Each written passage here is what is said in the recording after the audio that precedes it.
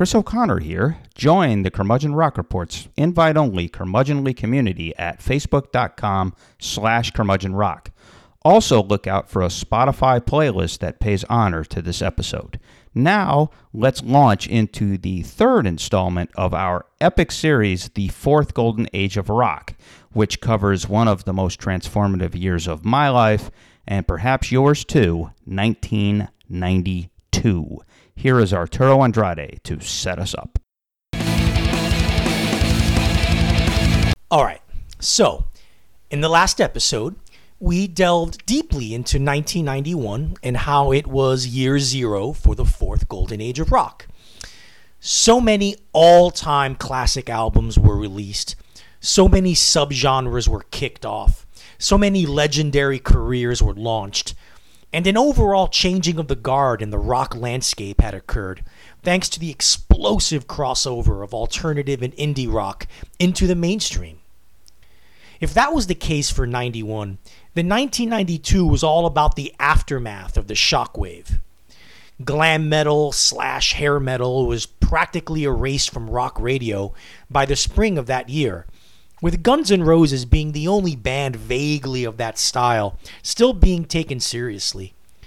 Thanks to the huge crossover success of Nirvana and soon afterward Pearl Jam, grunge had become a household word and a permanent part of the rock lexicon, also making its presence felt, both in ethos and aesthetically, in Hollywood, TV, and fashion. You also saw bands like R.E.M. and the Red Hot Chili Peppers, who went from more or less the rock fringe and or the underground to becoming chart-topping stars. But look carefully, and some other very important developments started to take place. Heavy metal seemed to be reeling from the grunge and alt-rock onslaught, but two particular bands, an unknown band from Los Angeles and an established platinum-selling band from San Francisco, reshaped and reformulated metal for the new decade and era by injecting it with hip-hop and unheard levels of aggression and socio-political fury, inspiring and influencing a multitude of bands in the process. Alternative and indie rock's jump to the major leagues didn't leave the cupboard dry on the indie level either. An enigmatic band of wise-ass geeks from Stockton, California filled in the void in the indie vanguard left by R.E.M. to create a new, highly influential musical template for independent and alternative rock, as well as a new lyrical style fitting in with the disaffected times. You also had a classically trained musician who failed to succeed by riding the 1980s synth-pop bandwagon, and then she reinvented herself as a classic singer-songwriter and crafted an intoxicating, seductive, emotionally wrenching brand of sophisticated piano-based alternative pop that would influence legions of aspiring artists and open the floodgates for the female singer-songwriter boom of the 1990s. You also had the world's biggest band at the time radically reinvented their sound and rehabilitated their reputation with the previous year's album, but more importantly, their ambitious 1992-93 world tour broke new ground in conceptual presentation and visual spectacle, raising the bar for what a rock show can be and what it could mean. You also had the strong undercurrent of 1960s invention and idealism in 1980s indie and alternative rock that would bloom into a stronger overcurrent of 1970s audacity and swagger in the new decade and era. One band, barely out of their teens, emerged from the Southern California desert to graft a Black Sabbath on acid sound to a grunge attitude that would kickstart a new subgenre, stoner metal. Another band from Atlanta and coming off a multi-platinum debut record took their roots in 1970s hard rock and smothered them in a weed-induced blend of classic Memphis soul and southern-style blues rock, quite possibly outdoing their influences in the process and producing one of the greatest southern rock albums of all time. 1992 finds the fourth golden age of rock in full swing. Folks, let's relive it. So, Arturo, Bill Clinton, the LA riots, and a whole lot of great music. Welcome back to 1992, baby. Yeah. Before we get into that, we need to take our usual delicate steps into the tear in the space-time continuum. And welcome everybody back to the Parallel Universe. Here again is where Arturo and I tackle newish albums that in a just and fair world would be huge, and the artists would be the ones who cover Rolling Stone, and would be getting the million clicks on TikTok, and et cetera, et cetera, et cetera. We've kind of introduced this concept that within the parallel universe, there is a parallel vault.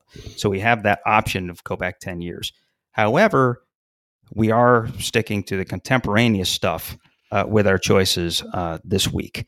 So Arturo, kick us off. Who you covering? Yes, the latest album by New Zealand singer-songwriter who now lives and resides in Wales, Aldous Harding. Now, chalk this one up to an album that reveals its idiosyncratic, eerie beauty after repeated listens.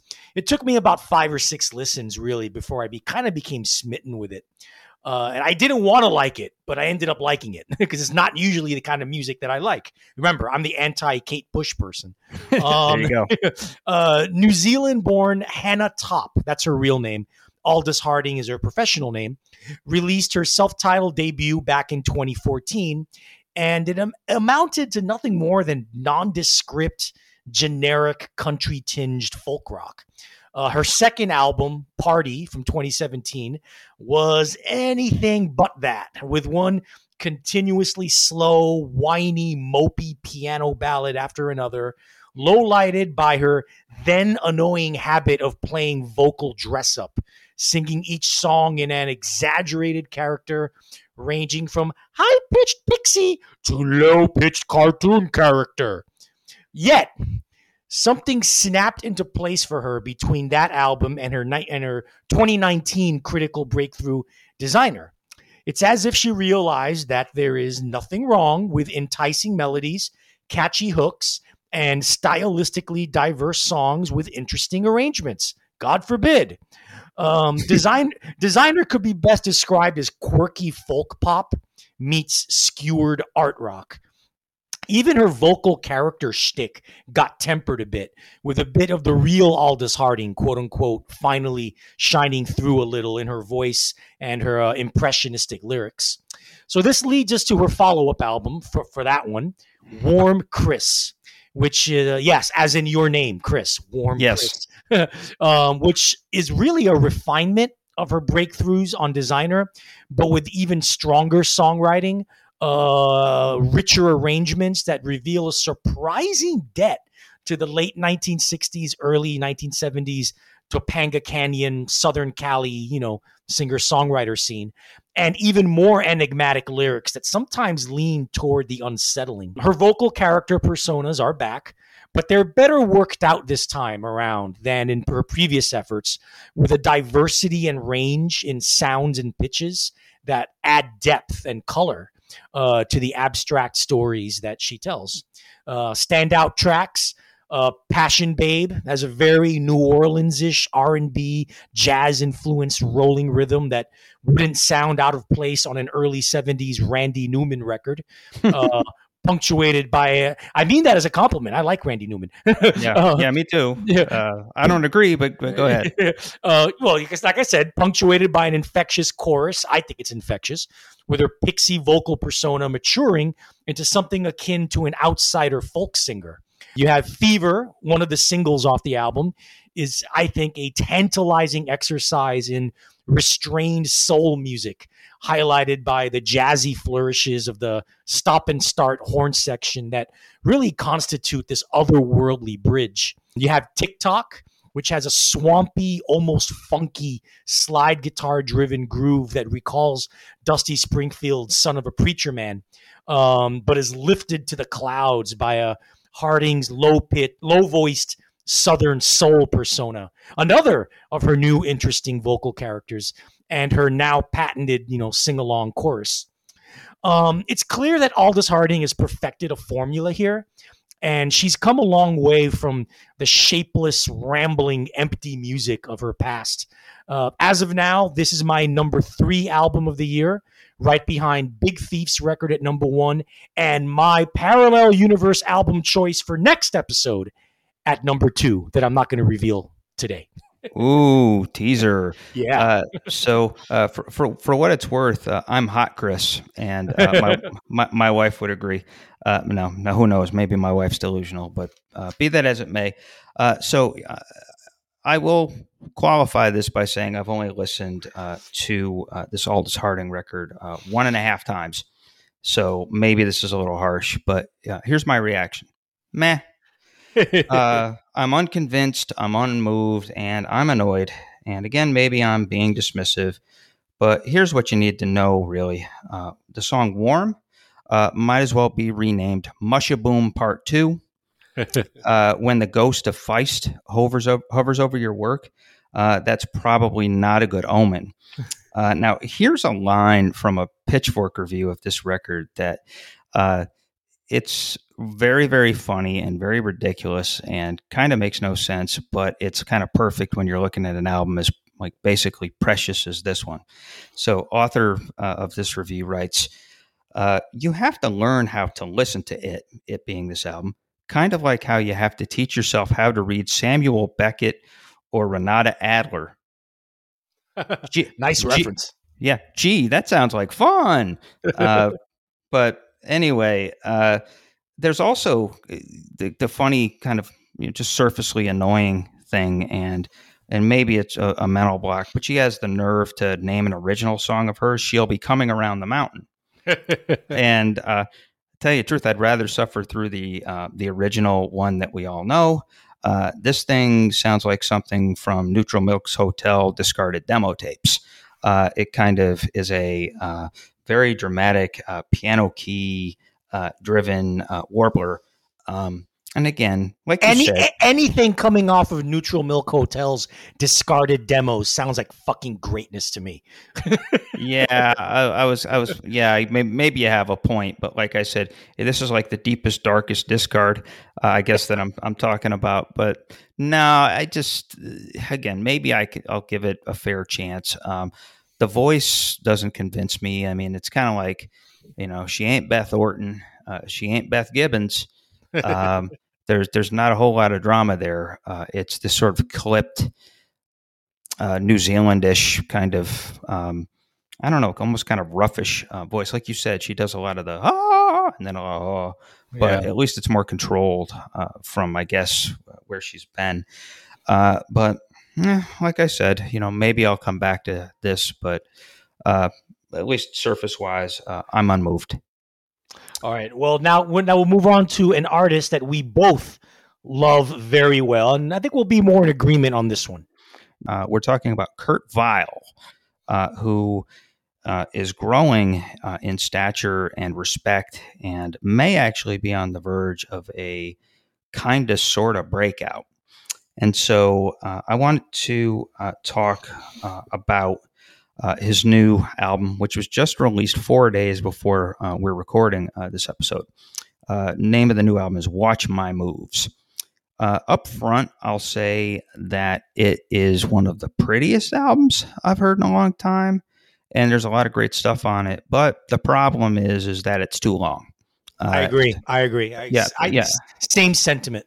Yeah, I mean, 73 minutes these days is generally not going to sit well with me, but it better be a magnus opus. Not quite here, but it does come close. Now, here's my thing on Vile. One of the best things that I can say about this guy, who's a wonderkin from Philadelphia, Kurt Vile, and one of the things I can say about this album, Watch My Moves, is that it sounds like a Kurt Vile album. Yeah. Normally, that's the kind of expression used to connote self-parody or to point out stuff like the Rolling Stones not being able to get away with making a really bad album in 1989 that uses the same template as the great one they made in 1974. Nope, it's not that. Here, saying that it sounds like a Kurt Weill album is still a very good thing because truly no one else sounds like this dude. He's just about the most singular artist making rock and roll music here in 2022. Listen a few times and closely enough, and you realize there's a method to the madness that this guy is just remarkably talented. So how exactly can I describe that sound and by extension the best songs on this new album? I want to quote a line from Rolling Stone critic, a very good writer, very good critic, a guy named Simon Vosick Levinson.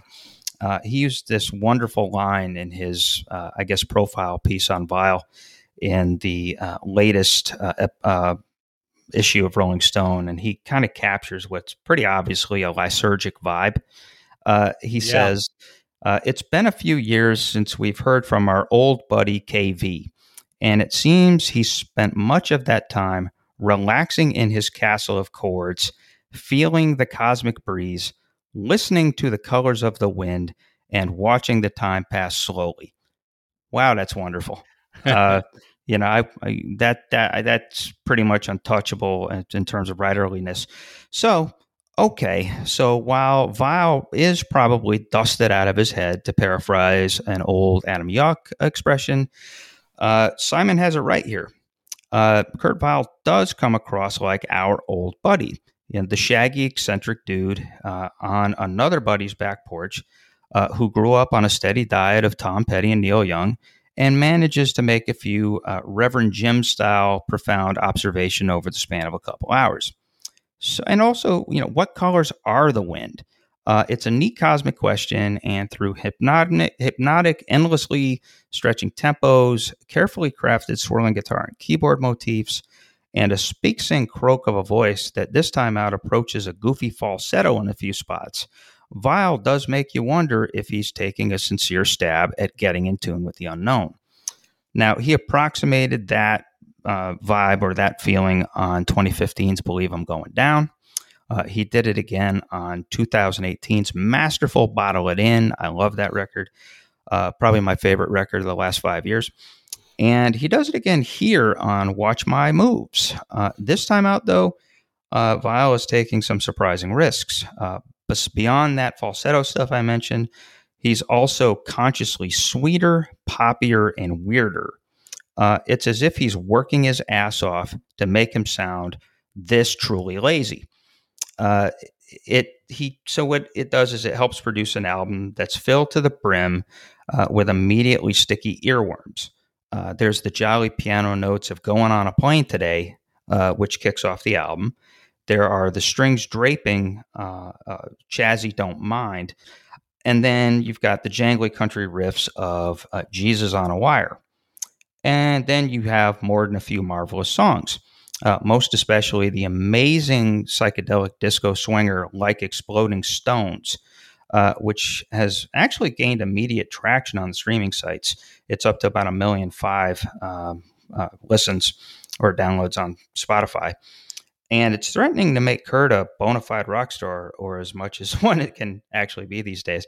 Which means we can't talk about him anymore. Oh, yeah, I was going to say, but no, but yeah, for us, he still belongs to us. He's still on this side. But yeah, he's getting closer to the line. But anyway, I'm also a fan of the Beach Boy informed Mount Airy Hill Way Gone, which just has just this really just beautiful guitar part on it.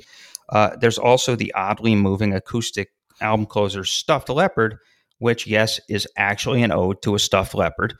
Gotta love the Stoners.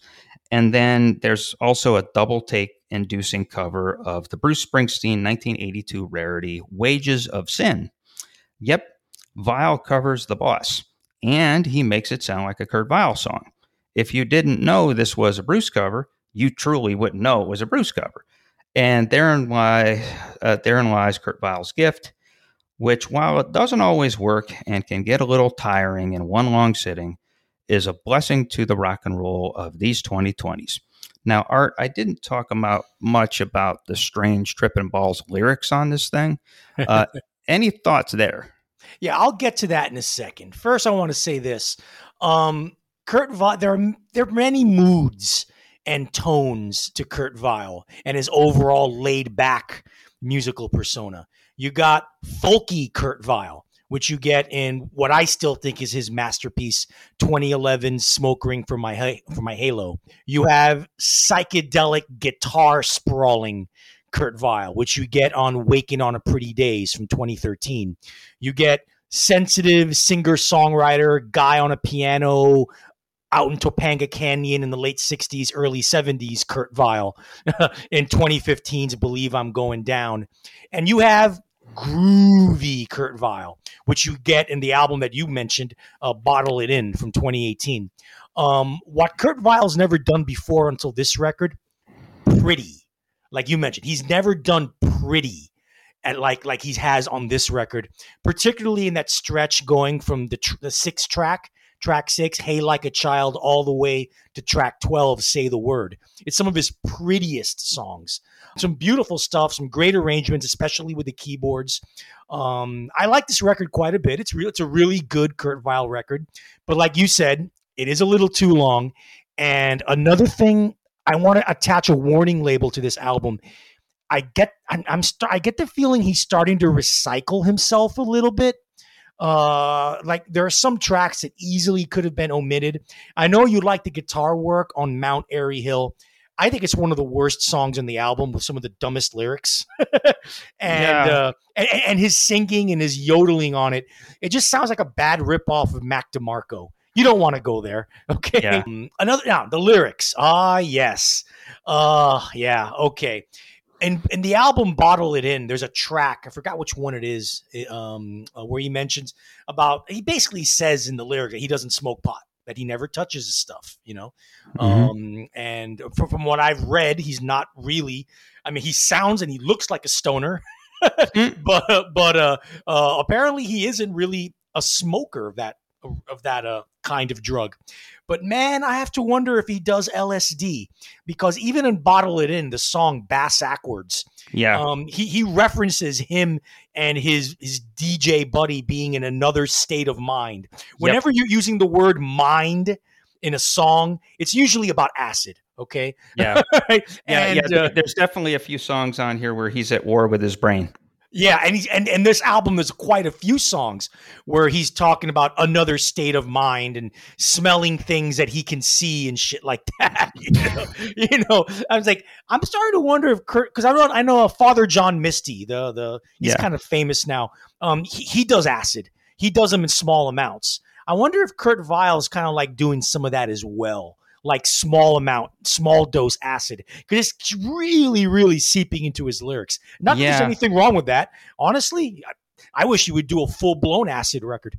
Yeah, and to be honest, I think if there is some lysergic influence here, I think it's starting to seep into the music too. I mean, like maybe like Exploding Stones, even like Mount Airy Hill, and like even like the stuff at the end, even like Stuffed Leopard. I mean, just some of it is just.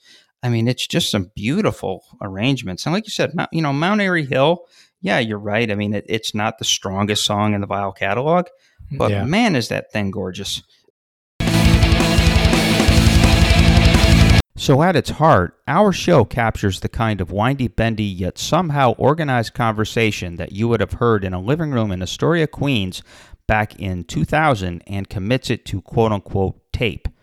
I now live outside of Houston, and Arturo lives in South Korea. So we are a worldwide affair, which means we truly do try to rock your world. Anyway, on the Curmudgeon Rock Report, we do not do hot takes. We do honest takes. And we strive for the kind of depth and staying power that makes us just as relevant 2 years from now as it does today. We like to say we host the podcast made just for you. This belongs to you. Well then, who are you? You are the rock geek iconoclastic outsider looking for safe haven in a world where rock no longer predominates. Well, it sure as heck does on the Curmudgeon Rock Report. We not only celebrate the music, we live its majesty in full color and at full force. And we'd like to think that there's a good chance you'll learn some stuff you never knew before along the way.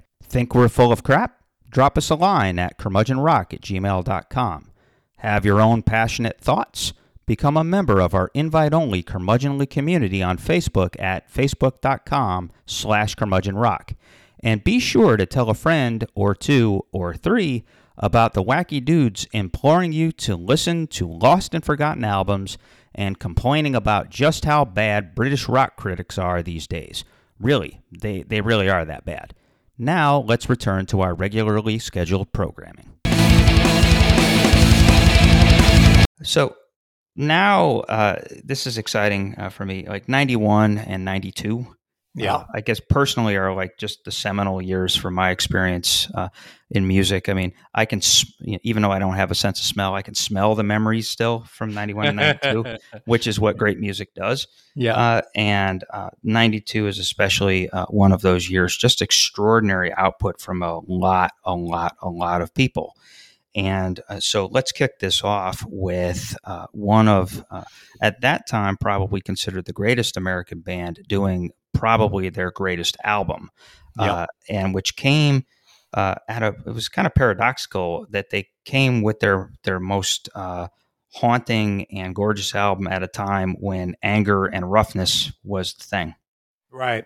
And we're talking about the one and only REM and how they solidified their standing, in my opinion, as one of the 10 greatest American bands of all time, with Automatic for the People, one of the most singularly amazing recordings in the history of pop and rock music. And I will prove it. So when REM, or at least the three instrument playing members of the band, Peter Buck, Bill Berry, Mike Mills, when they entered the rehearsal studio in summer of 1991, their goal was to record demos of songs for an album that would be a harder rocking follow-up to Out of Time, their international multi-platinum blockbuster album that put them in the vanguard of superstar rock bands after building on their crossover success of their late 1980s classics, Document and Green. We discussed this in the previous episode.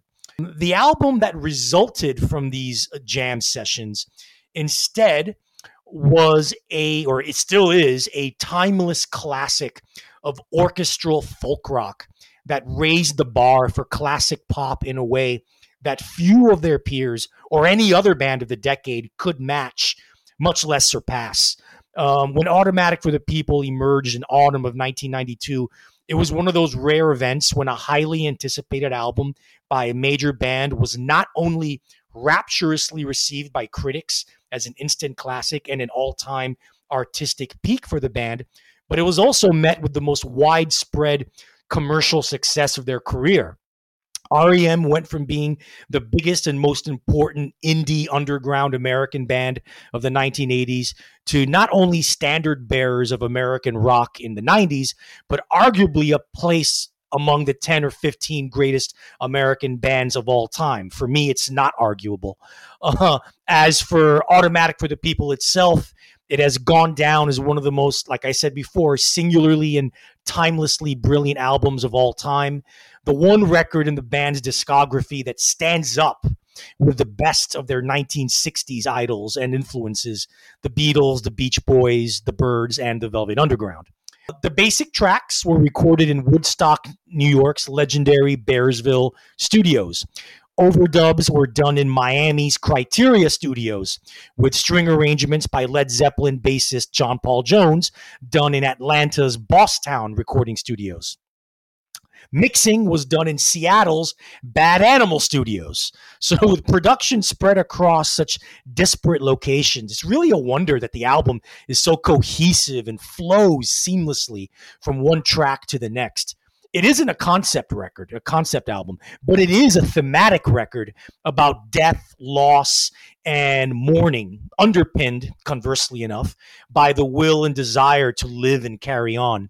It's a testament to REM's collective songwriting craft and Michael Stipe's moving vocal delivery and poetic lyrics that an album about death can be so uplifting. What better way to start than with the three major singles, all of which reached the top 30 of the Billboard Pop chart?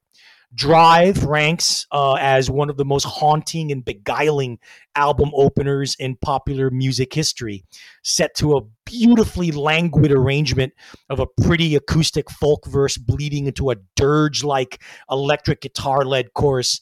Stipe's deadpan lyrical quote of David Essex's 1973 glam rock hit Rock On undermines the notion of rock and roll youth rocking on forever by reminding us that the ride actually does end at some point. What at first listen seems like an endless list of pop cultural references, imagery, and conspiracy theories in Man on the Moon is actually a profound meditation on the quirks and eccentricities of life's journey, driven home by the album's most rousing anthemic rock chorus. And of course, there is Everybody Hurts, the album's most straightforward and direct song, is also its most beautiful and elegiac. It's a classic and heroic torch ballad, and Stipe's yearning anti-suicide lyrics inspire some of the most soulful and powerful singing he ever recorded. Essentially, Everybody Hurts is Simon and Garfunkel's Bridge Over Troubled Water for the 1990s. Add the swirling guitar and cello melancholia of Sweetness Follows, the dark sea chanty in Waltz Time, that is Try Not to Breathe, the gorgeous ode to lost youth, that is the piano ballad Night Swimming, and the stately, genteel back porch James Taylor supported by the band rumination on facing the challenges of adulthood, that is Find the River. The latter two constitutes one of the most breathtaking 1-2 album closing punches of all time. Furthermore, you add the lush, sweeping pop of The Sidewinder Sleeps Tonight, the politically charged rocker Ignoreland, truly an anomaly on the record, but a needed respite from all the darkness, and the greatest use of a bouzouki on a rock record ever on Monty Got a Raw Deal, the closest thing the album comes to the raw, chiming folk rock of their early 80s Murmur Reckoning period, and an ode to the closeted gay Hollywood icon Montgomery Clift. So what you get, take all of this and you put it together, what you get is, in my opinion, not since the Beach Boys' Pet Sounds has an album that came from the world of rock captured the existential conundrum of mortality and loss, while at the same time reconciling them with coming of age and finding meaning in life as fluently or as beautifully as Automatic for the People, one of the greatest recordings in pop music history, and in this curmudgeon's opinion, easily at least one of the 50 greatest albums ever made. It is the Pet Sounds of the 90s. Chris? Yeah, I pretty much agree with everything you just said. I think that it was important to note that I think you mentioned the two major themes that I have always gleaned from this album, which are lost youth, and kind of an elegy to lost youth, and the acceptance of identity. I mean, or the elusiveness of or acceptance of identity. No coincidence that they have songs in there about Montgomery Clift and Andy Kaufman, who are, these kind of fascinatingly elusive characters. And Drive. I mean, you must have been looking at my notes because I had the same thing. This idea of taking Rock Around the Clock and Rock On and converting them into a meditative dirge that laments fading youth, and it's just kind of like this desperate slow burning attempt to hold on to that. Right. It's just a really neat feat. There's a couple other comments about this record. Now, there's a long-standing tradition in rock of guys in their early 30s lamenting that lost youth and coming face to face with their mortality. And this album is very much steeped in that tradition. And now I'm like, dudes, do you feel kind of dumb for being this foreboding when you were all 32? Yeah. And so, but hey, I get it. All men have one crisis like that a decade, maybe this was Stipes, seeing how he was grasping the depths of his gayness and longing for meaning and reconciliation even more than he did on Losing My Religion. Right. I also have a couple other things. I love Try Not to Breathe. Yeah. I listen about once or twice a year. I listen to Drive and Try Not to Breathe back to back, which is just an Yeah. extraordinary one too. There's a couple of lyrics on Try Not to Breathe that I've always amazed me and stuck with me. There's These eyes are the eyes of the old, shiver and fold. Yeah. And then there's the I need to fly over my grave again, Yeah. which is kind of morbid, but also kind of, I need to like get the fuck out of this slumber. And so it's pretty profound. And I want to quote from a really strong retrospective review of the record. This guy named Stuart Berman, apparently he is a very good and kind of go-to guy for retrospective reviews of old classic albums that he does for Pitchfork. And he did one of these for Automatic for the People back in 2017, which would have been the 25th anniversary of this album. And so he writes, for a band once so omnipotent and omnipresent that they inspired parody songs and comedian rants, REM occupy a peculiar place in 2017. Even before their official split in 2011, they had long ceased to be the headline-generating juggernaut that their benevolent rivals in U2 clearly relished becoming, yet they haven't retained the outsider cachet that their one-time peers in The Smiths and The Cure still hold, and their vintage t-shirts have yet to become staples of student attire. But if Automatic for the People is the ultimate emblem of a distant era where REM were the biggest, most important rock band in America, it is an album that, in surveying a fraught political landscape, the fragility of our mental health, and the fate of our planet, still speaks emphatically to our current condition. It's just that the dark clouds it saw creeping in on the horizon have since erupted into a violent storm. That is really good. Yeah, and like I said, it just gets depressing that REM, I mean, they're a legendary band, but like it's almost like the younger generation of music fans just aren't as into them as like their peers, which makes me sad.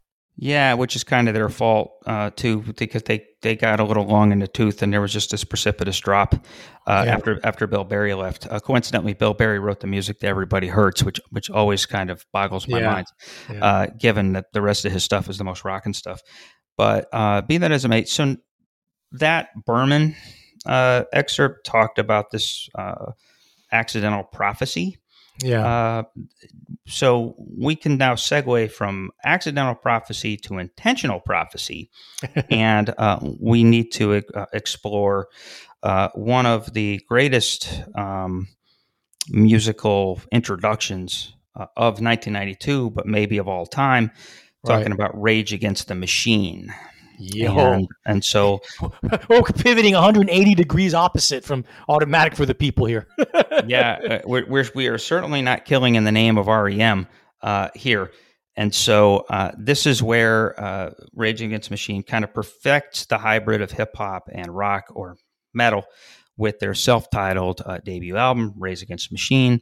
And then obviously, it creates a genre for better or usually worse.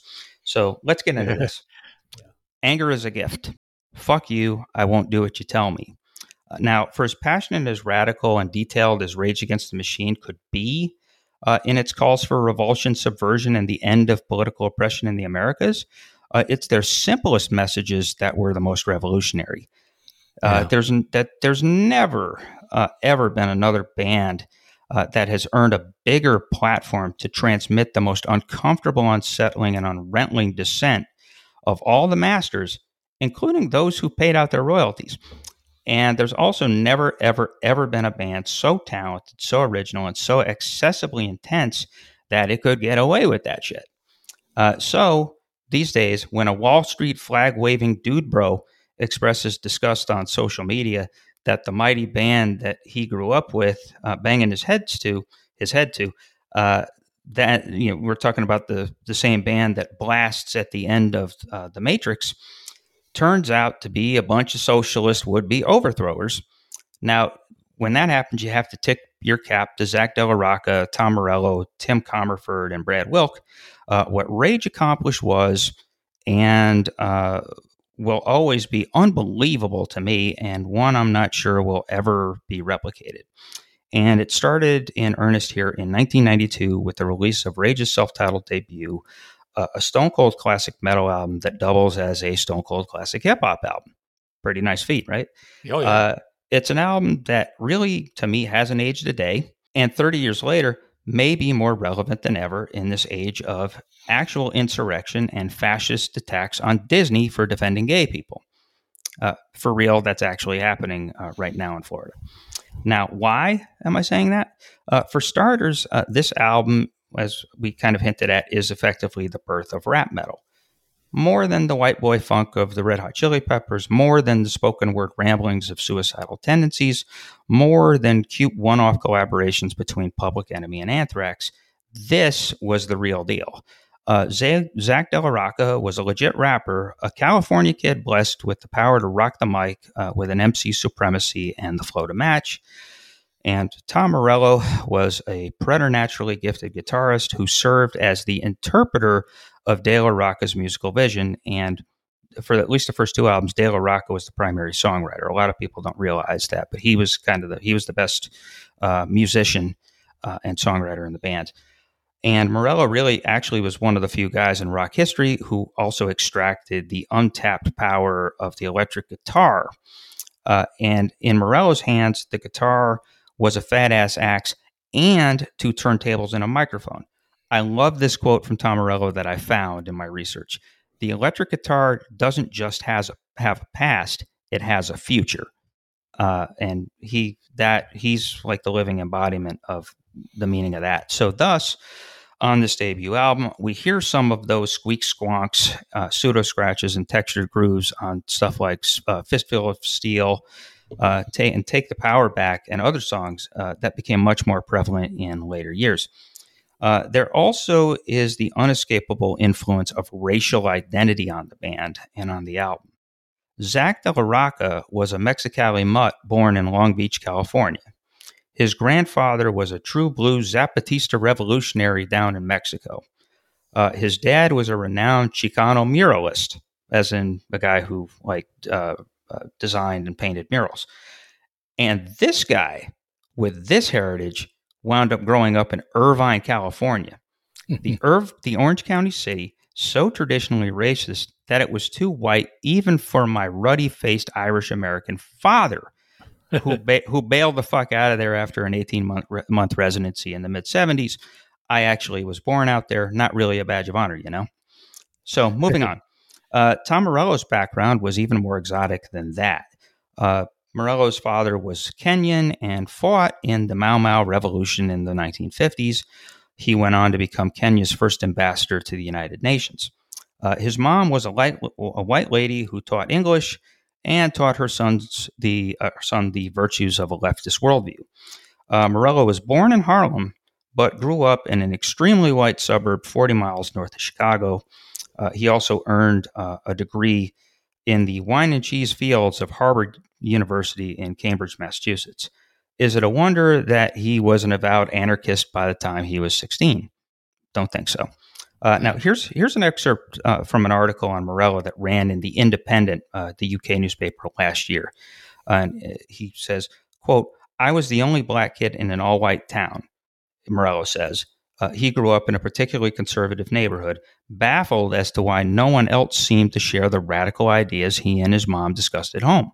Quote, "I assumed everyone was like that until I got to high school," he says, tugging on his T-shirt, which shows a Moomin protesting against fascism.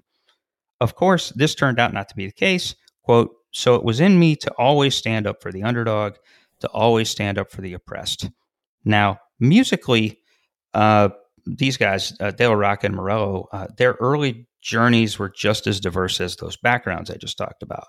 Morello played in bands or with one of Morello's high school classmates was Adam Jones of Tool. Yeah. And so he was in bands with Adam Jones. Imagine that. That must have been kind of freaky.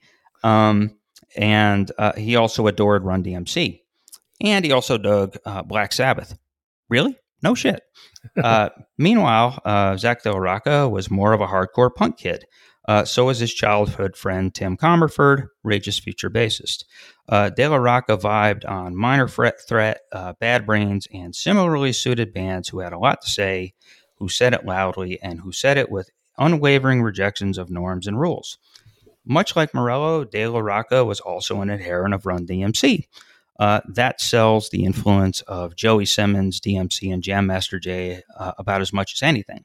Now, fast forward a few years to Los Angeles, where Morello found himself choking on the dust of his dissolved band Lockup, which was on a major label and bombed. And he was in search for a new band. And soon enough, two great tastes that go great together merged into what became Rage Against the Machine. These were two intense, multiracial guys blessed with the well-earned chips on their shoulders and who were ready to pummel the world with their musical weaponry. Now, mix all of that hip-hop influence and multiracial experience with unambiguously radical messaging, and you get something no one had ever seen or never even came close to seeing. Me, personally, I'm still flabbergasted by how elusive that messaging remained and how it escaped widespread scrutiny and serious discussion. To the MTV set, that part of the deal was cute. For all of the intelligence that the soft-spoken De La Rocca radiated in his interviews, and for as articulate as Morello could be about the advantages of fighting for change from inside the machine they raged against, a sea of white boy college kids passed all over all of that for the badassery of the Rage sound and the intensity of their live shows. Can't blame them for the latter. A 1999 Rage PE show at the Roseland Ballroom in the fall of 1999 remains the best show I have ever attended. Even so, come on, folks. The 1992 self-debut album featured a black and white image of a Vietnamese Buddhist monk self-immolating in the midst of the Vietnam War in 1963. The video for the album's breakout single, that was the cover of that album. The video for the album's breakout single, Freedom, is an explainer about the case of Leonard Peltier, who was a militant Native American activist and organizer who was convicted in the late 70s of murdering two FBI agents in a trial that his supporters argue was tainted and or rigged by questionable presentations of evidence and bench rulings. In the years since, Peltier has referred to himself as a political prisoner, and his fight for clemency has galvanized leftists and radicals for years. So yeah, you've got a burning monk staring down imperialism and very, very loud support for a controversial, self-entitled or self-labeled political prisoner. How the hell was this missed by the masses? I mean, white kids with disposable income are lazy slaves to the guitar, I suppose. Now, while 1992 was Rage's starting line, they didn't attract widespread attention until the summer of 93. And it took a stunt during a Lollapalooza main stage appearance in Philadelphia to push that button.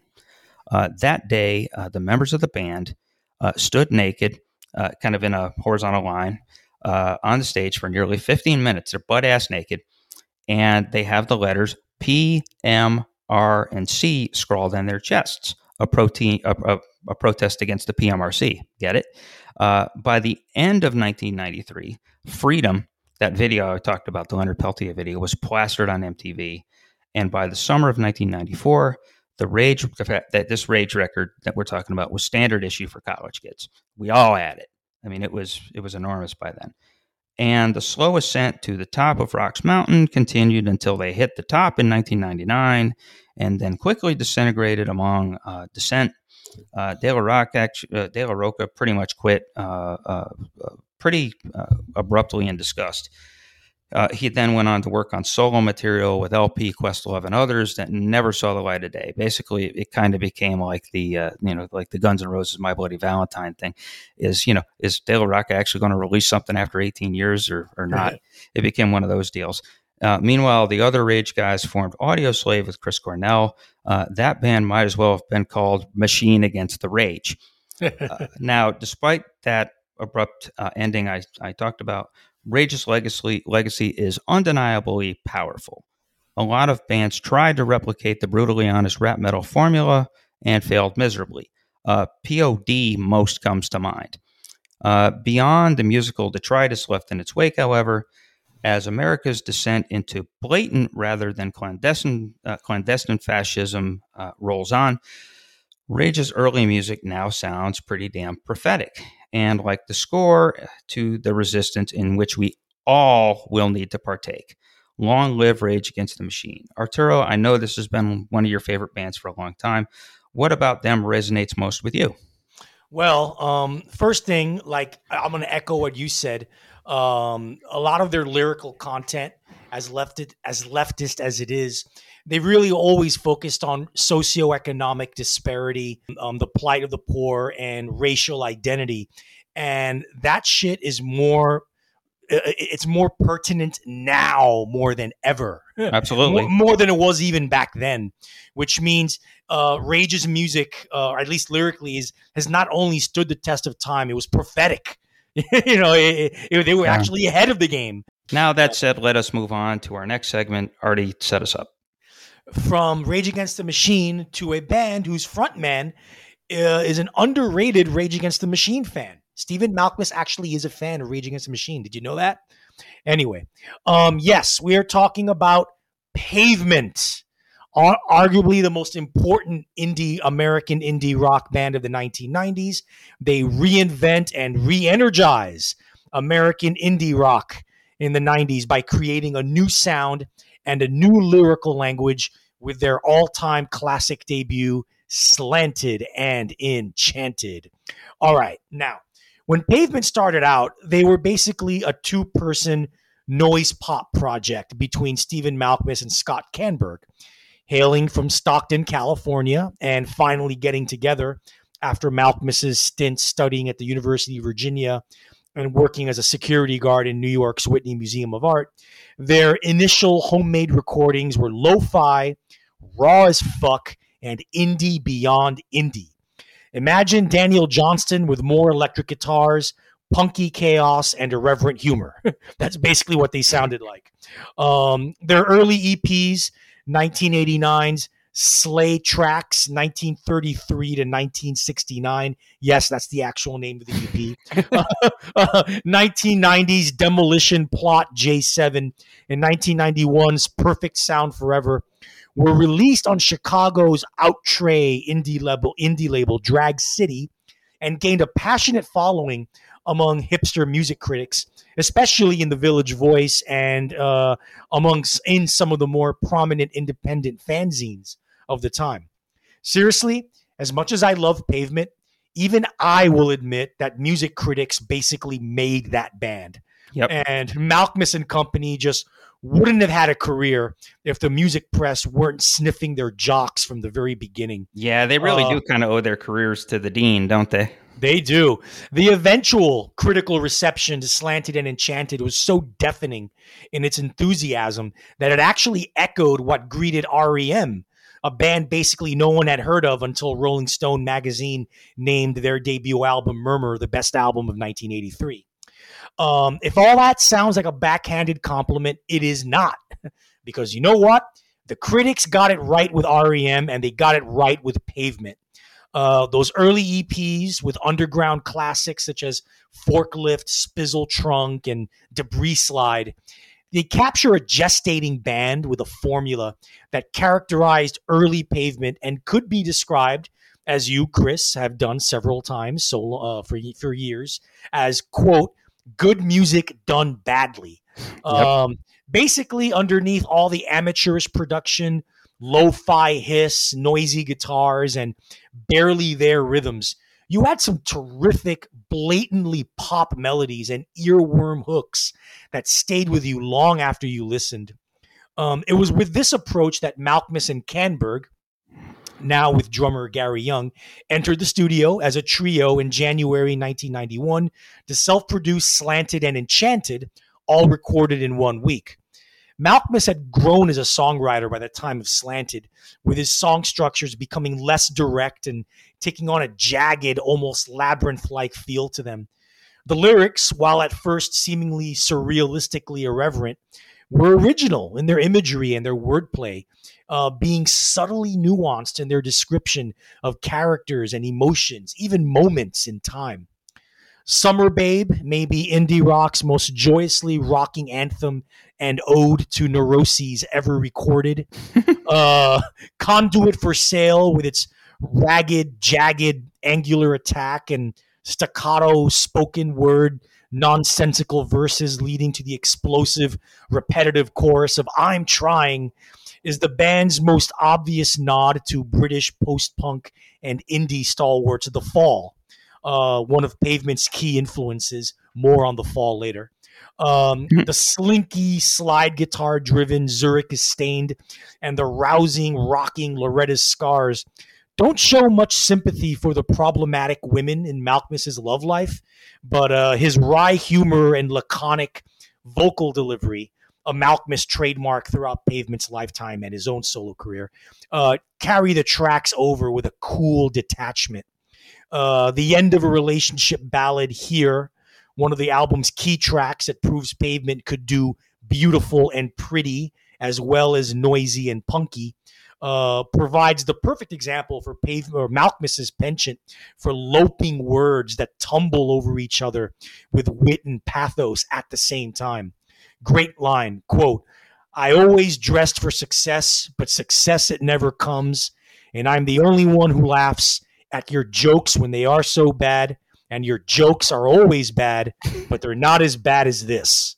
That's perfect lyric right there. Yeah, that really is. That's fantastic. Upon its release in spring 1992, a whole year after it was recorded, as I said before, it was instantly praised by critics as an instant classic.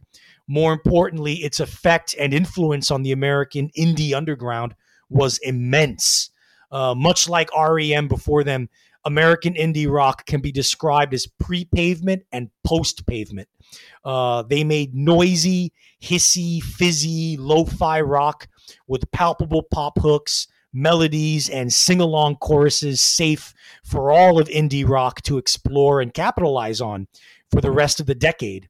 Will Oldham's Palace Brothers project, pre-Bonnie Prince Billy, Guided by Voices, The Mountain Goats, early Beck, early Modest Mouse, and early Built to Spill are all among legions of bands and artists who were touched by the Pavement bug and their enigmatic, idiosyncratic sound. In later years, Pavement would clean up their sound as early as the follow-up to Slanted and Enchanted, actually, and be arguably just as inspiring and influential, especially the younger generation bands and artists in the 2010s, such as Speedy Ortiz, Hooten Tennis Club, Alex G, Kiwi Jr., the Goonsacks, and Courtney Barnett. One notable artist who wasn't enthralled by Pavement was one Mark E. Smith of The Fall, one of Pavement's key influences during this early period of the band, not so much later on. Smith, notorious for being one of the most obnoxious cranks in rock history, once called Pavement, quote, a ripoff that don't have an original idea in their heads. Well, it's been said that Eric Clapton expressed a similar sentiment when he first heard Led Zeppelin. All I have to say is, fuck Eric Clapton and fuck Mark E. Smith as well. May he rest in peace. It's with Slanted and Enchanted, however, that Pavement made their careers and reputation. And it's the album that always comes up when any discussion of their immense legacy takes place. If they aren't one of the 10 greatest American bands of all time, they're certainly one of the 10 greatest American bands of the 1990s. And all 5 of their studio albums are worth listening to, ranging from good to flawless masterpiece. But Slanted and Enchanted is the place to start for the uninitiated. All right, Chris. There you go. So a few thoughts. I have definitely come to accept slowly that Pavement was definitely the band of the 90s. A few thoughts. Anytime I think of Conduit for Sale, the immediate thing that pops into my head is Beavis. And Butthead. Yeah. Oh, there's a famous Beavis and Butthead episode with Beavis singing the chorus while watching the video, which is just fucking hilarious. And we talk about, you used my line about this being good music done badly. I think that's purposeful here because this album sneaks up on people. Yeah. I mean, it's the kind of album when you first hear it, you're like, what the fuck is this shit? And then the more you hear it, it really comes out. And like you said, you're extracting the song. Like, Summer Babe, you're hearing that kind of, gnarly guitar and that kind of weird galloping rhythm and the kind of mumbly vocal. but then you listen to it a few times, you catch on to the lyrics, you catch on to the structure and all that, and it's like, whoa, that's pretty damn good. So I think that's really the most impressive trait of Slanted and Enchanted. One other thing that occurs to me about this. So here in 92 is basically the explosion of grunge. That's something that dates back to 87, 88, somewhere around there. Maybe if you want to say 89, when Bleach and Louder Than Love are recorded. And it takes 3 or 4 years. You plant the seed, it germinates, and then it becomes a full-blown tree 3 or 4 years later. It's kind of funny that in the midst of the grunge explosion, here's this little tiny 2-man outfit from Stockton, California, doing this cheapy record that is, like we said, ordained by Bob Christgau and other critics. They get that momentum, and lo and behold, by 1997, every other band on the Matadors of the world is doing their best impression of Stephen Malkmus and Spiral Stairs, otherwise known as Scott Gamberg. So it's a testament. So you've got one movement hitting its peak in the mainstream, and another sort of like you said, jagged. I don't know what you would call it. That sort of disaffected kind of Gen X, kind of faux detached is really what it was. Was sort of faux detachment from Malkmus that kind of became the thing that sort of defined 5 years later. So I think that one is at its peak, one is just beginning, and then by 97, one is falling into the sea and the other one is cresting. So interesting dynamic. Sure. Now, speaking of grunge, do we got something for you for the next segment? Yeah, absolutely. So obviously, when we're in 1992, we'll be talking a lot about grunge. This is the first instance here. So we're calling this segment Dyslexic Hearts.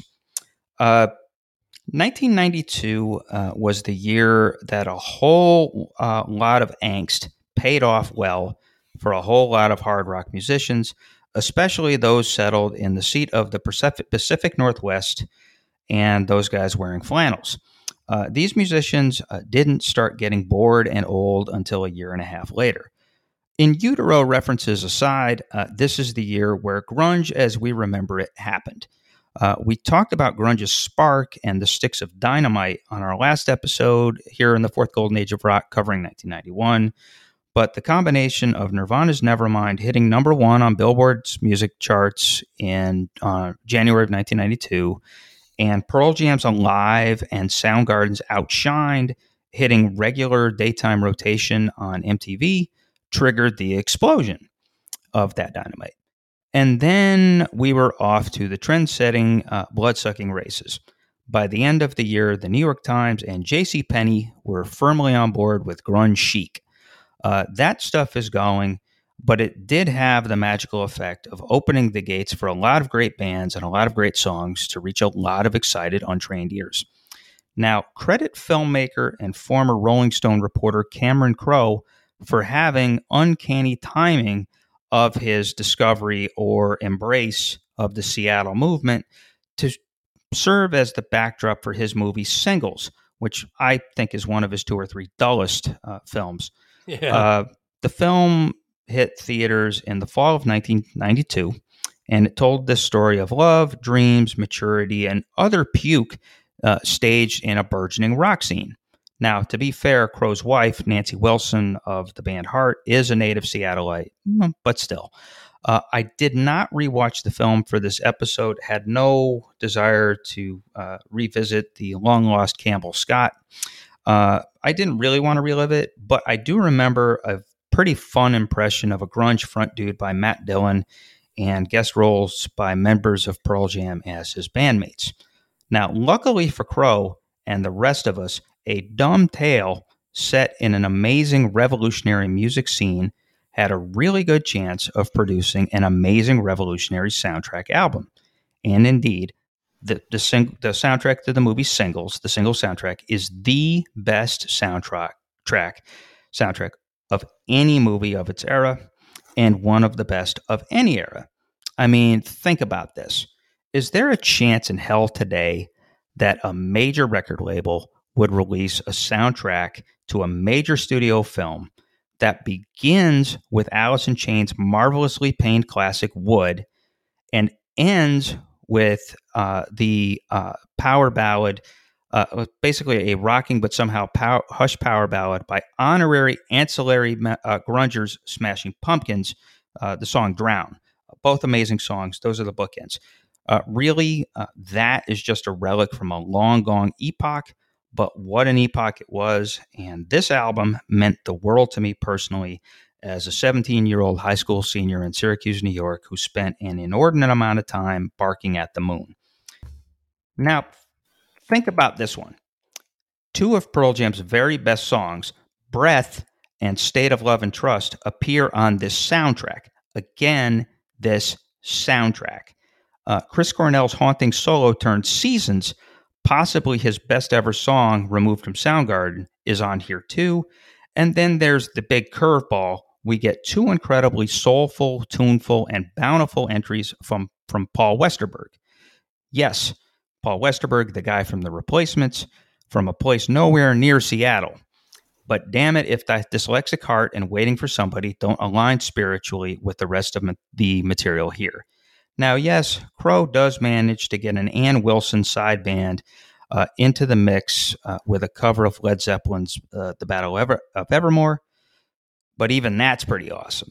And finally, the glorious and forever grand Mudhoney sneaks into these proceedings with the Counter-Strike Anti-Seattle as a trend anthem, Overblown.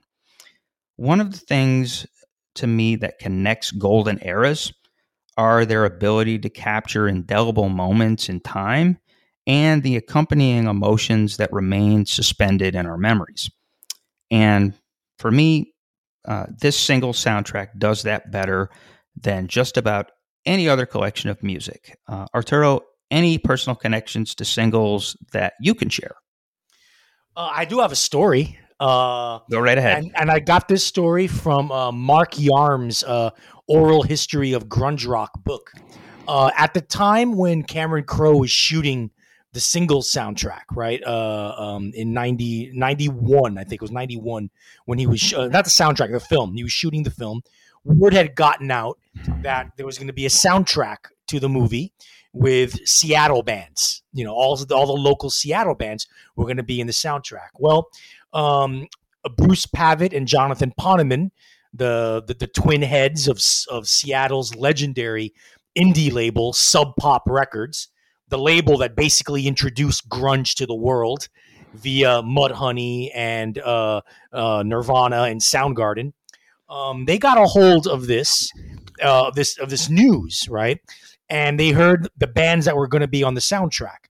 It was going to be Mother Love Bone, Pearl Jam, and Soundgarden, and all these other groups that were basically on the classic rock / heavy metal spectrum of grunge. And they got a little offended that none of the Sub Pop bands were going to be on this soundtrack that's supposed to spotlight the Seattle scene, right? And you know, the punk spectrum of grunge actually is what pushed grunge out up front. So apparently Pavitt, Poneman, and Mark Arm from Mudhoney went to visit Cameron Crowe. They made their case that Sub Pop needs to be represented. There's not enough punk tinged grunge. It's all classic rock and metal tinged grunge. We need to have, you know, the original grunge in this. Crowe agreed, and that was why Mudhoney's Overblown was included. Yeah, that actually makes perfect sense as to why. Worth mentioning that Nearly Lost You by Screaming Trees is also on this record, too. Yes.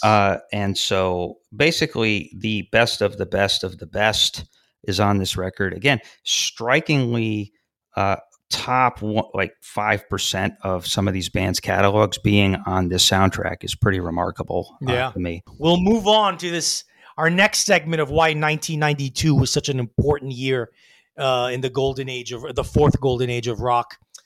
Tori Amos emerges as this era's and basically her generation's Joni Mitchell with the exquisite Little Earthquakes. Suddenly, it was cool for heavy rock guys to be into sensitive female songwriters pouring their hearts over a piano. I know I fell for her. And so did many others. Tori Amos, yes. For those of you out there, I'm sure you have a fixed image of Tori as this earnest singer-songwriter sitting at her piano, whipping out brilliant, emotional songs full of abstract beauty and poetic lyricism.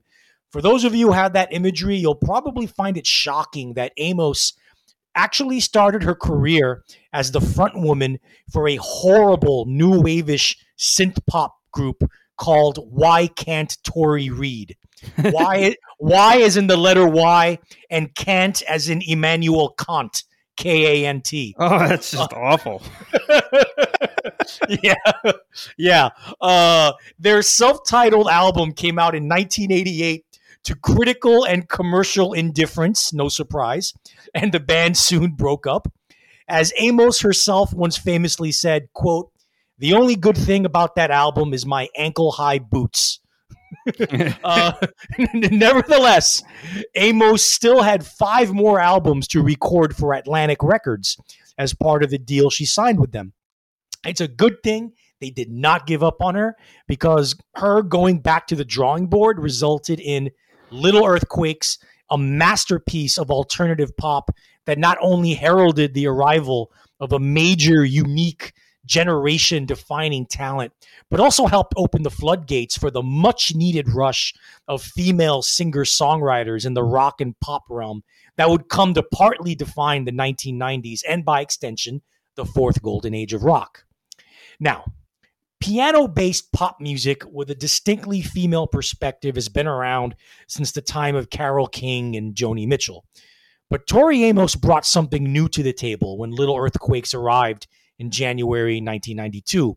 The confessional bent of her lyrics and stark instrumentation and arrangements certainly harkened back to her likely influences and the singer-songwriter greats of the 1960s and 70s. But her lyrical imagery was more elusive and at times even more surreal than the painfully earnest directness of her forebears. On Little Earthquakes especially, the dominant themes of sexual awakening and oppressive religious upbringing, sometimes combining to ruin romantic relationships, are presented in lyrical flourishes that aim straight for the heart, but remain abstract enough to give Amos an edge that most of her influences, contemporaries, and later imitators could never match. No one but her could craft a song that was sexy, funny, disturbing, and moving all at once.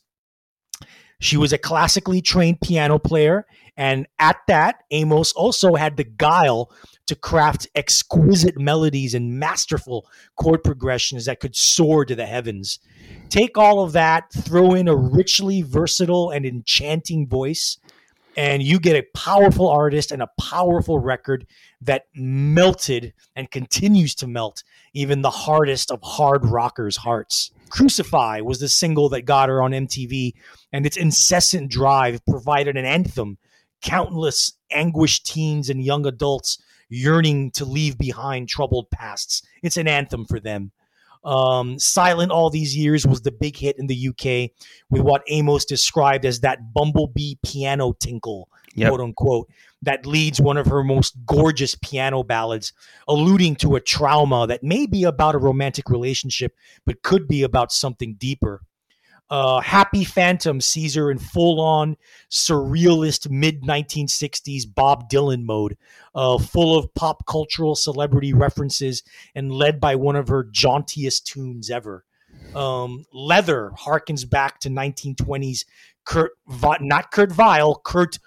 Weill in the German sense, Kurt Weill styled German cabaret pop, but manages to fit in seamlessly with the subtly diverse range of piano pop that Amos delivers. Me and a Gun, of course, is the album's most unforgettable moment and most powerful song, with Amos singing in a cappella about the time she was raped. Tori Amos would go on to release a string of brilliant albums throughout the decade. 1994's Under the Pink and 1998's Electronica tinged from the Choir Girl Hotel being particular standouts for me. But her immaculate debut album remains a watershed moment for female empowerment in popular music. By wearing her sensitivities and traumas on her sleeves, thereby turning them into strengths, Amos created one of the boldest and most unique pop music statements of all time, inspiring legions of female artists and singer-songwriters to follow their idiosyncratic hearts. It also sparked a fervent cult following she enjoys to this day. Most of all, Little Earthquakes is an essential entry in the canon of timelessly amazing all-time classic albums that constitute the fourth golden age of rock. Chris? Yeah, and I've talked a little bit about this on back in the salad days of the Curmudgeon Rock Report when we were getting off the ground. I took a little bit of a poop on Tori Amos. Maybe that was a little unfair. It's just sort of personal taste. It's just sort of after a little while, her stuff becomes nails on a chalkboard for me. But I respect and admire the shit out of her. I mean, her early output, you mentioned some of it, has some really amazing nuggets and nibbles. And she was just extraordinarily brave, staring down abuse of many stripes and shapes. You mentioned her rape confessional. And Silent All These Years, I always kind of figured was at least about narcissistic abuse and maybe more. And just kind of, this breaking free. And so basically what happened is she did this. And yeah, I mean, there was the whole hot chick writhing while playing the piano thing. I mean, at first, I guess, guys being guys, it's hard to take seriously. And then you start listening to what she's saying, and I guess it takes on some meaning. Now, I'll say this about the Amos influence and Amos effect. She was way better than Sarah McLachlan, who, desired to cover a lot of the same ground, but she did it to much cornier and much more insipid effect. But Sarah, hey, she co-created Lilith Fair, and she wants to save all those abandoned puppies during every commercial break on USA Network. So she gets all the love that Tori probably deserves a whole lot more. Well, Chris, unfortunately, we will always diverge on Tori Amos. But the next band we're going to talk about, we have always been in synchronicity on. Which band is that, Chris?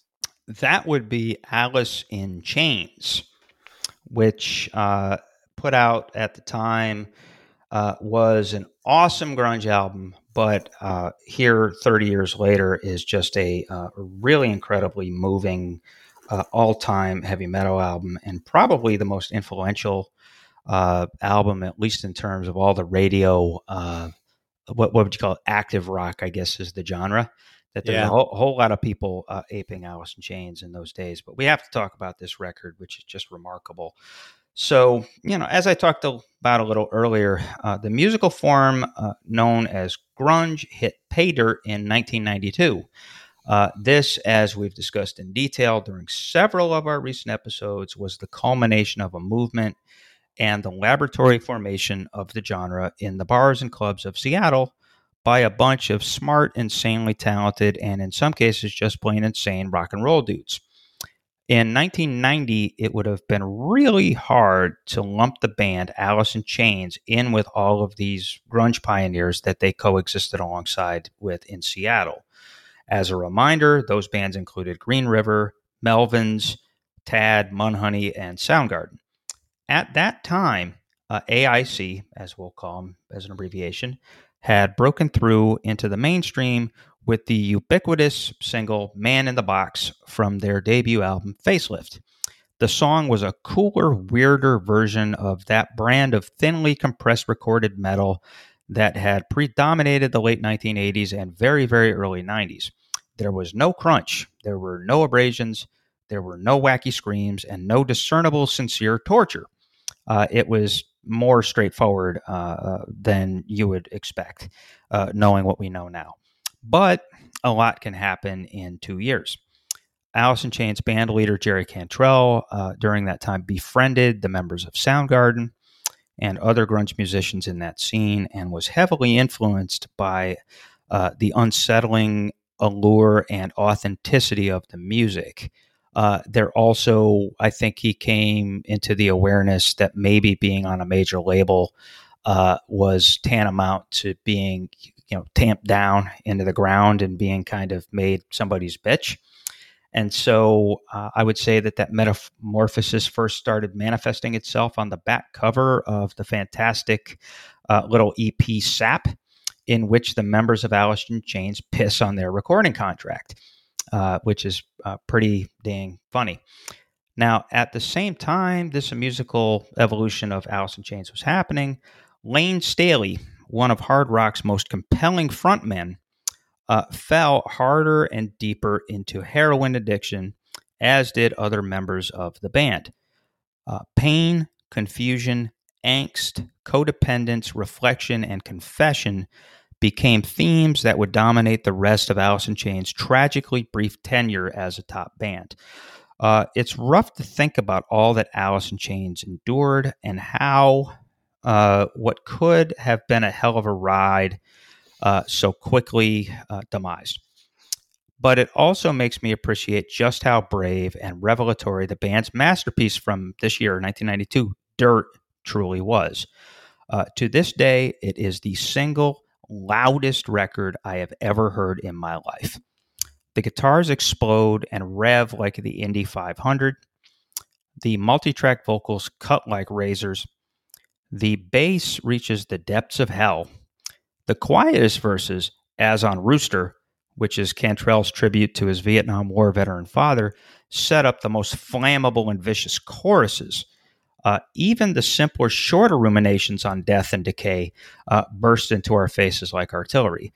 The opening scream and boom of the 2.5 minute long album opener, Dem Bones, still makes my heart jump if I don't know it's coming. I mean, and that's a Lane Staley improvisation, by the way. He just decided to have that little scream, like, let's scare the shit out of people listening to our album. It works. And yet, Dirt is also a gorgeous and mournful album. Its most amazing attribute to me is how it consistently juxtaposes a mythic sense of doom with so much relatable soul and brutal honesty. Staley was not afraid to confront and expose his demons on record. The song titles reveal the mood. Rain When I Die, Down in a Hole, Sick Man, Hate to Feel, and Angry Chair. And Staley, clearly a very sick man at this point, sings his heart out and his ass off. Doesn't matter if Cantrell lays his endlessly ripped off harmony vocals underneath at key times. Staley's work here is one of the most underappreciated star turns in rock history. I personally find the most wonder, mystery, and pathos in Staley's lyrics and vocal performance on Rain When I Die. Is the she mentioned and talked about in this song a lost love that's left him in a delicate, near-suicidal state, or is it his drug of choice that would eventually kill him 10 years later? Objectively, I think Wood, which appeared on the singles soundtrack, and actually it was the album opener of Singles, it is the album closer of Dirt, strangely enough. I think that Wood, with its lurking bass line and lovely lead licks from Cantrell, and the echoing harmonies and the inherent desperation, is the album's best song, objectively. The heart of the album, though, not surprisingly, is the much revered and painfully relatable ballad, Down in a Hole, with that epic lyric, I have been guilty of kicking myself in the teeth.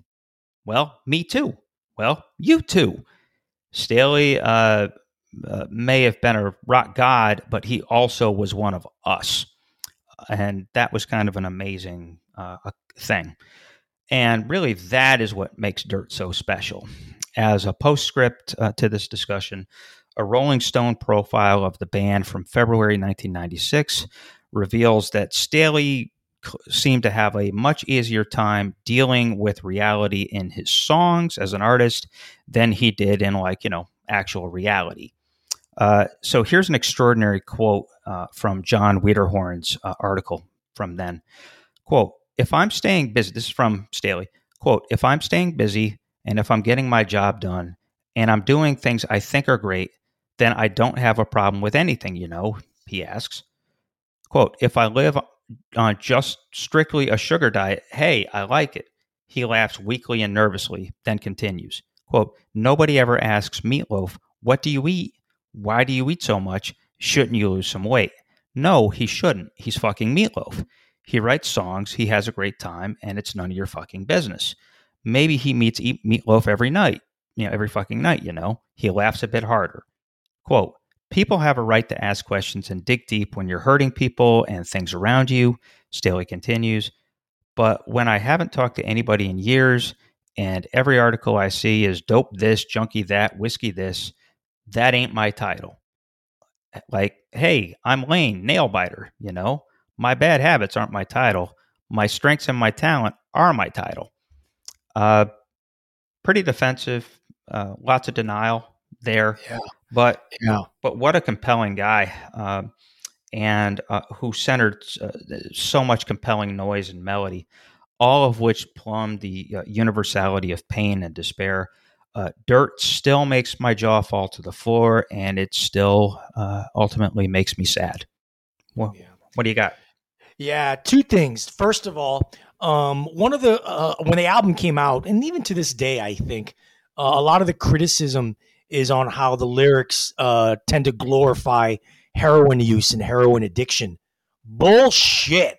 Listen to the lyrics carefully. There is no glorification of heroin. Oh, no way. If you listen to this album and you want to go try heroin afterward, you're either insane or you're already inclined to be a heroin junkie anyway. Or you're a moron. Or you're a moron. Yeah, no. This is a dark, dark depiction of the spiral of heroin use. Really, as a junkie as he was at this time, in my opinion, Staley actually wrote when he wrote the lyrics to this record or the songs that he sang. I mean, this was a public.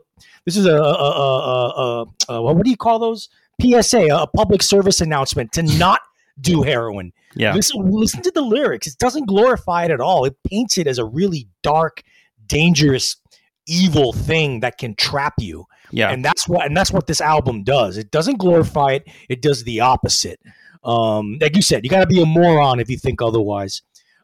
Second, one thing about this album that I've always noticed, it has a very, very tense, anxious, foreboding mood to the record. Oh, yeah. Like something around the corner is going to get you, Well, David DeSola, who wrote the book Alice in Chains, The Untold Story.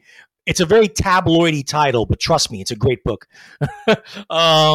Basically, the band recorded this album in the spring of 1992 in Los Angeles. Yes, during the riots. Yeah. While the riots were happening, the Rodney King riots, Alice in Chains were in the studio. So what happens when you get a bunch of grunge rockers from Seattle in a studio and they can't leave because there's a police lockdown on the streets because of the rioting. They had a race riot happening. So what happens?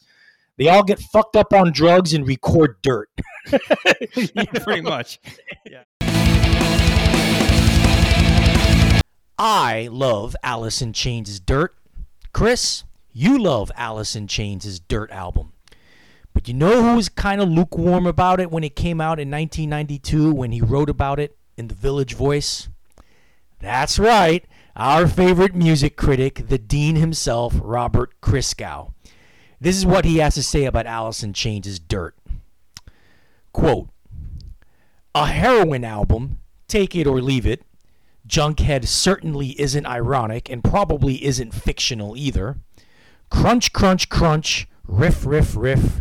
Way harder, louder, and more metallic than Soundgarden ever will be. But the price of this power is that it's also uglier and stupider.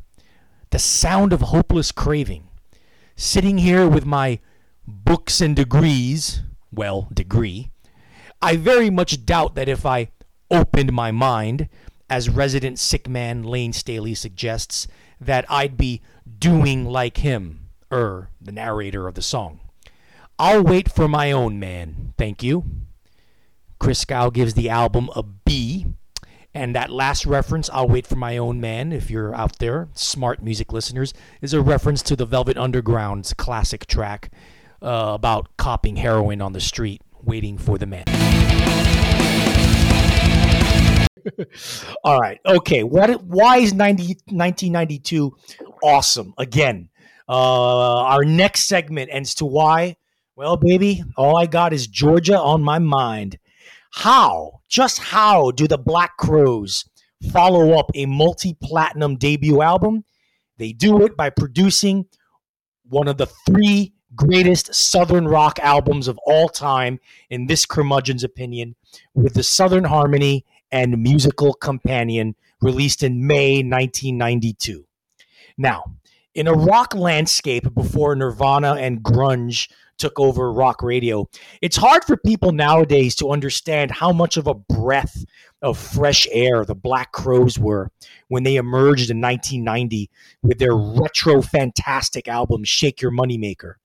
With obnoxious glam metal being prevalent, here was a band who merged righteous boogie-woogie classic 1970s rock with classic 1960s R&B, soul, and created a lean, mean, bombastic machine of powerful rootsy rock music that no other band at the time could match. They had huge rock radio hits, top 30 pop chart hits, mind you, with the ass-kicking Otis Redding cover Hard to Handle and the gorgeous Southern Fried ballad She Talks to Angels. With the proverbial world as their oyster, where could the Black Crowes go next? They followed their 5 times platinum debut with the Southern Harmony and Musical Companion. Again, the Southern Harmony and Musical Companion, an album that should be on anyone's short list of the greatest Southern rock albums of all time. And yes, for those of you questioning, the Black Crowes do count as Southern rock. They're from Atlanta, Georgia, and they played blues, country, soul-infused, rootsy rock and roll. All right, y'all? All right. So, here we go. George Drakoulias, who produced their first album, returned to produce the second one. But man, oh man, Southern Harmony sounds nothing like Shake Your Moneymaker. The latter was sleek and made to sound perfect for the radio. Southern Harmony, on the other hand, was a growling, nasty bulldog of a record, with the band sounding live in the studio and reaching out from the speakers to grab you by the jugular. Rich Robinson's and Mark Ford's guitar riffs rage with a rawness that wasn't common in traditional Southern rock. The gospel quotient was raised thanks to the presence of an actual gospel choir on almost every track. Lead singer Chris Robinson, having already established himself as a vocalist by being a bit of a cross between Otis Redding and Humble Pie's Steve Marriott, goes full-on Southern gospel preacher mode, erasing any of the whiteness in his voice by fully embracing the rich tradition of Southern African-American soul singers from the 1960s, such as Redding, James Brown, and Wilson Pickett, to deliver one of the most astounding vocal performances by a white rock singer ever put on record, and I'll challenge anyone to say otherwise. None of this would mean anything if the songs weren't any good. And the songs that the Robinson brothers crafted for Southern Harmony were the best they'd ever written and arguably the greatest they ever would write. The album didn't produce any singles that hit the top 30 of the pop chart, but the band did break a record at the time with having 4 songs from the same album hit number 1 on the modern rock radio chart. The first of these, Remedy, has one of the most recognizable riffs in all of 1990s rock, those unbelievable gospel backing singers again, and a funky swagger that the Rolling Stones had abandoned long before.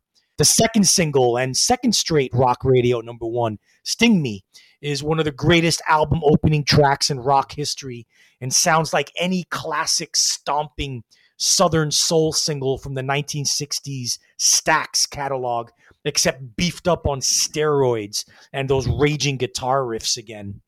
The third straight number 1 rock radio single, Thorn in My Pride, Starts off as a country-tinged acoustic ballad, a la She Talks to Angels, but progresses into a straight-up gospel song, with Chris Robinson's stirring vocals meshing with the backup singers in one of the album's most moving moments.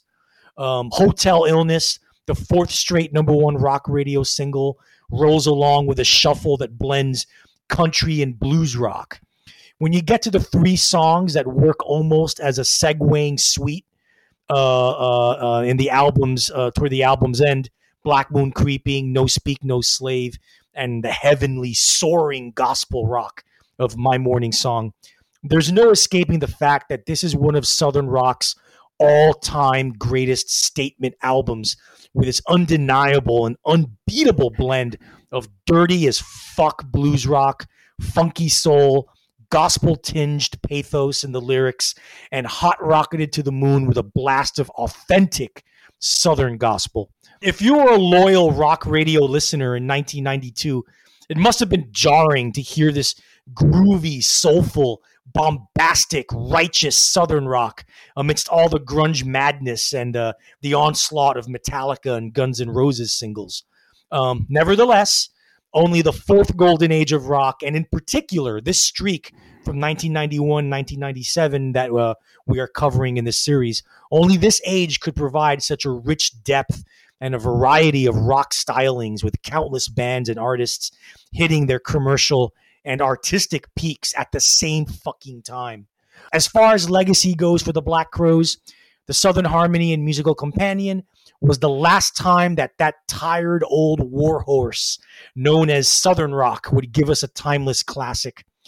If Southern rock started with the Allman Brothers and Creedence Clearwater Revival, and hit its peak with early Lynyrd Skynyrd, and then hit a nadir with more middling, mediocre acts like the Charlie Daniels Band, The Outlaws, and Molly Hatchet, then the Black Crowes did two things that were monumental. First, they brought everything that was good about classic 1970s Southern rock into the 1990s in a package that a wide spectrum of music fans could appreciate and love.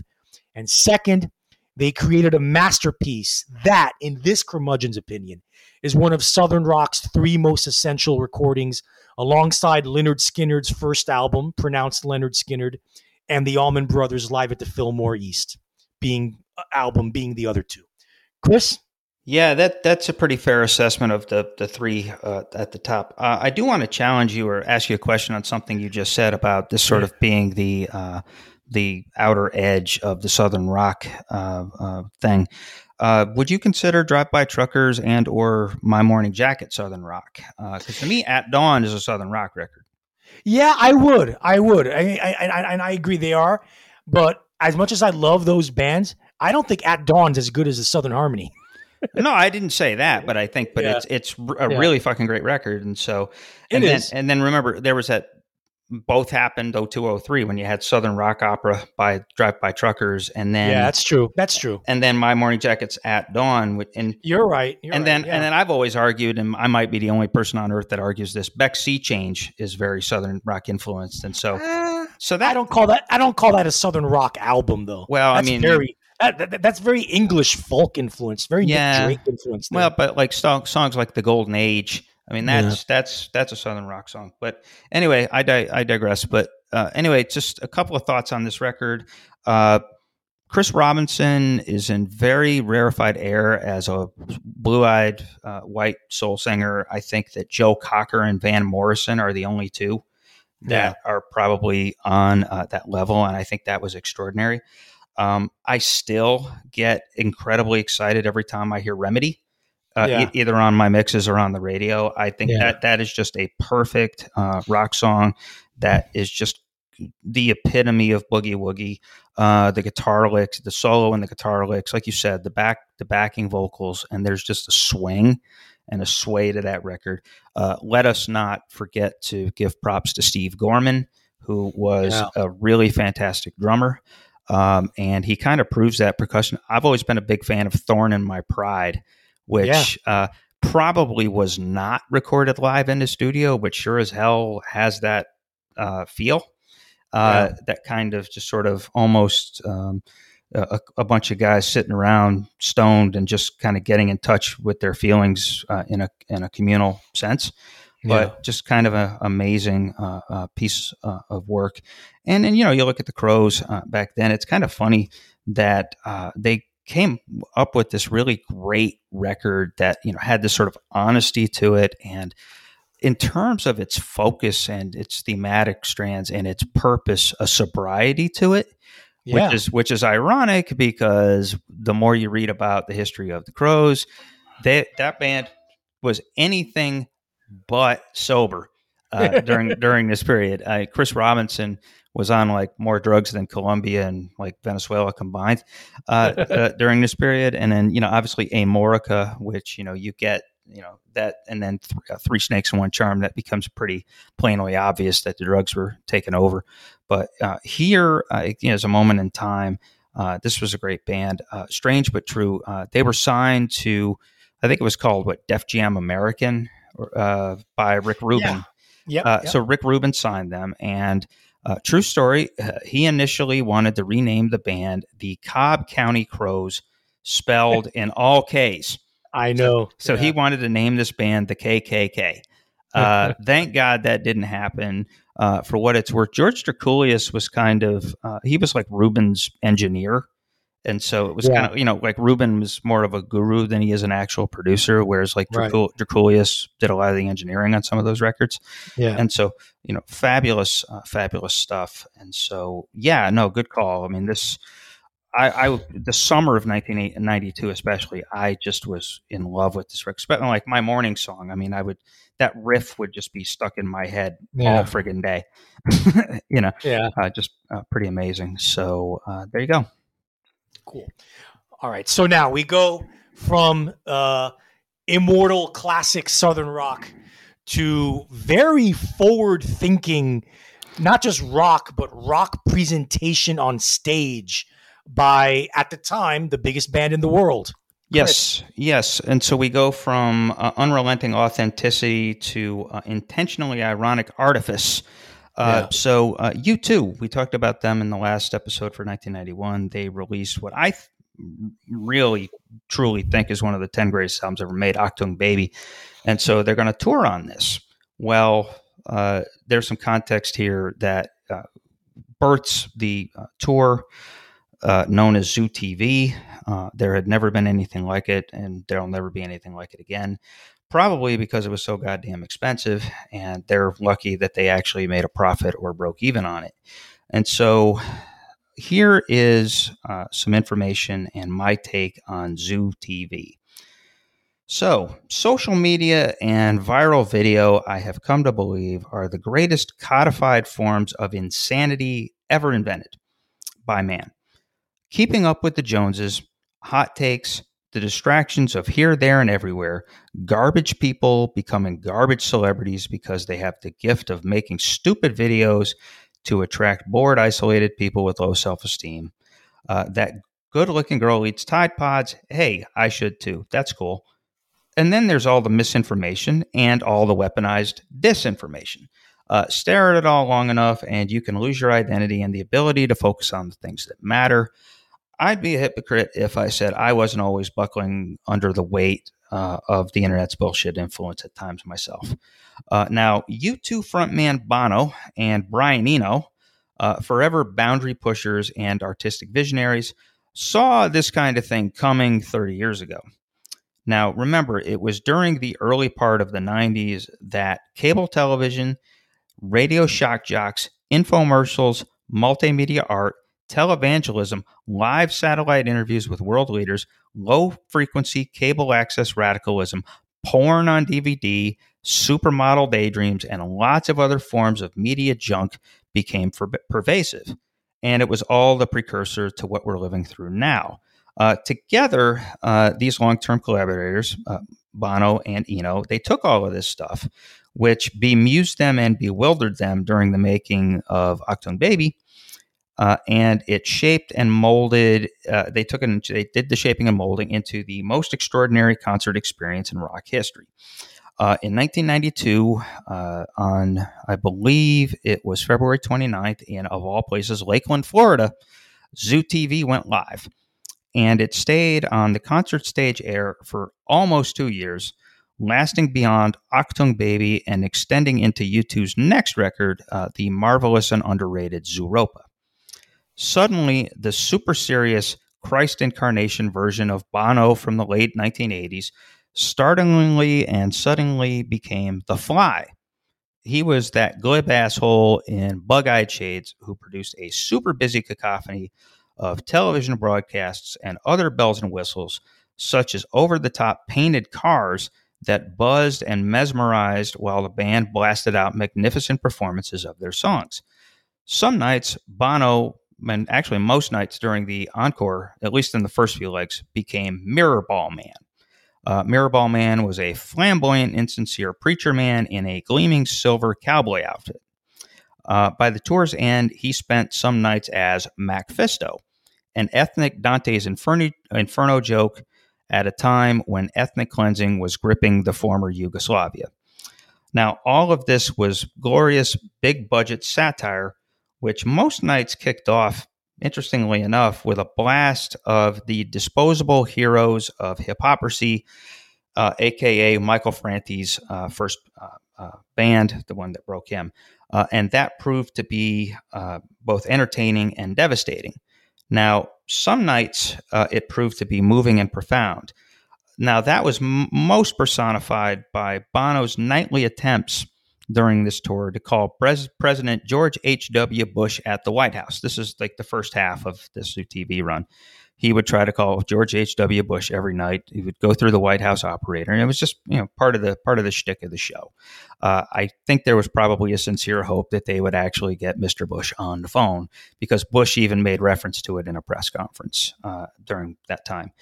There were also, at one point when they did a show in England, there was a really bold, ballsy appearance on stage by the author Salman Rushdie, who had been in hiding for some time as a result of a fatwa put on his head by the Iranian Ayatollahs for the alleged blasphemy of his novel, The Satanic Verses. And this was all done in literally $1 million stage setup that took 40 hours to construct on each tour stop, at least in North America. This shit took $125,000 a day to produce, proving that it is good to be the biggest band in the world. Coincidentally, the Wikipedia page for Zoo TV is right up there with the pages for the Coen Brothers film Barton Fink and a history of Christian restorationism. Among the most comprehensive and entertaining pages on there that I have ever read. I told you, yeah. Yeah, definitely go check out the Zoo TV Wikipedia page. Also, the Michael Jackson Victory Tour write-up is really entertaining too, and really well done. So now, just casually, and some folks our age will remember, the most famous stuff from this tour, Bono during the set, every night would, as the band was performing Even Better Than the Real Thing, he would perform his part singing into a camcorder, and the images those would be broadcast to the audience via the large screens behind him. I remember this being incredibly engaging and even moving as I watched a clip of one of these performances on MTV back then. I believe it was the Video Music Awards in 1992. Now, for shits and giggles, here it was the set list of the first show of that tour, like I said, which was February 29th, 92, in Lakeland, Florida, at the Lakeland Arena. And this actually was the set that they basically used on every single show. There was no diversity. They didn't, it wasn't like Pearl Jam or The Dead. So they did a run through all of the stuff from Achtung Baby. I'm not going to name all those songs. It's most of that album. And then it becomes a greatest hits set, basically. Angel of Harlem, Satellite of Love, Bad, and All I Want Is You, which is a snippet, Bullet the Blue Skies, Sky, Running to Stand Still, Where the Streets Have No Name, Pride in the Name of Love, and I Still Haven't Found the One I'm Looking For. And then in the encore, they would do Desire with a snippet of Not Fade Away at the end, Ultraviolet, Light My Way, which is my favorite song on Achtung Baby, With or Without You, with a snippet of Shine Like Stars, and then finally Love Is Blindness. Interesting that that's how they always ended those shows. And then they would tack on 40 some of these nights as well, which is kind of their standard concert closer. Now, the tour was a tremendous artistic and commercial success that reinforced the notion that rock and roll, in the cultural and aesthetic sense, was as much of a revolutionary visual art form as it was a musical one. Yet, this was so singular and so electrifying and so unique and so moving, it really could never be duplicated. But the band itself, U2, made the mistake of trying to do just that later in the decade by going even bigger and even grander and even more ridiculous on tour in support of 1997's undercooked but also kind of underrated album Pop. But that attempt to relive their Zoo TV glory proved to be an absolute disaster. That tour is most famous, actually, for a gigantic lemon prop. And sometimes the prop tells the story because, the tour was a giant lemon. The fallout from the tour, which very nearly left the band broken in ruins, probably explains U2's decision afterward to return to a more orthodox, less electronic idiom, starting in 2000 with All You Can't Leave Behind. No matter, though, we will always have Zoo TV and Achtung Baby and Zooropa era U2.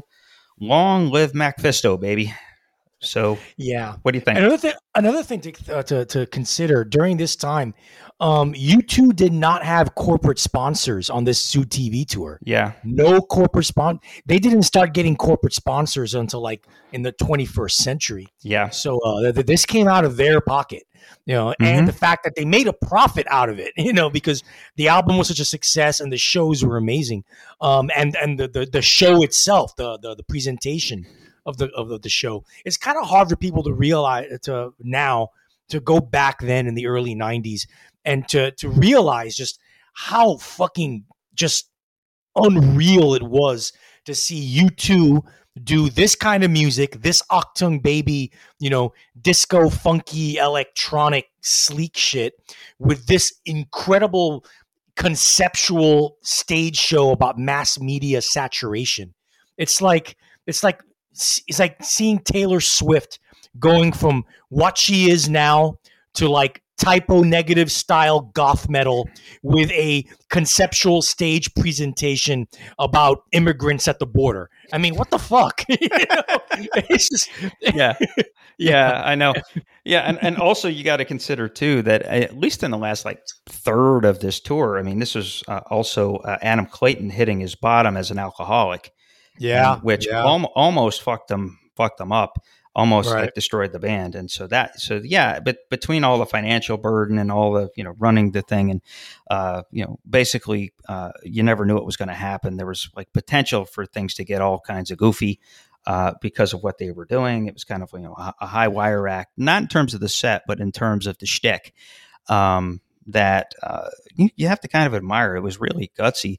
And yeah, I mean, totally. Yeah. And again, like the Pop tour, it's like, okay, we took the risk once, we succeeded. We took the risk again, we failed. And so, you flip it and then what the heck, you learn your lessons and you move on. But be that as it may, it was good stuff. And so there you go. Zoo TV, unbelievable, satirical, genius presentation of what was happening to the world at that time. On this episode, Chris and I delved into 1992. On the next episode, the fourth golden age of rock moves into 1993. Nirvana and Pearl Jam are by now the two biggest and most important American bands of the decade, and the pressure is on to deliver worthy follow-up albums to their era and generation-defining breakthrough albums. It was a fantastic and watershed year for women in rock as well, with releases by Liz Phair, PJ Harvey, The Breeders, and more. Depeche Mode get dark and druggy with an underrated masterpiece. The early rumblings of Britpop start to be heard, with releases by Blur, Suede, and the debut album by a particular band named Radiohead.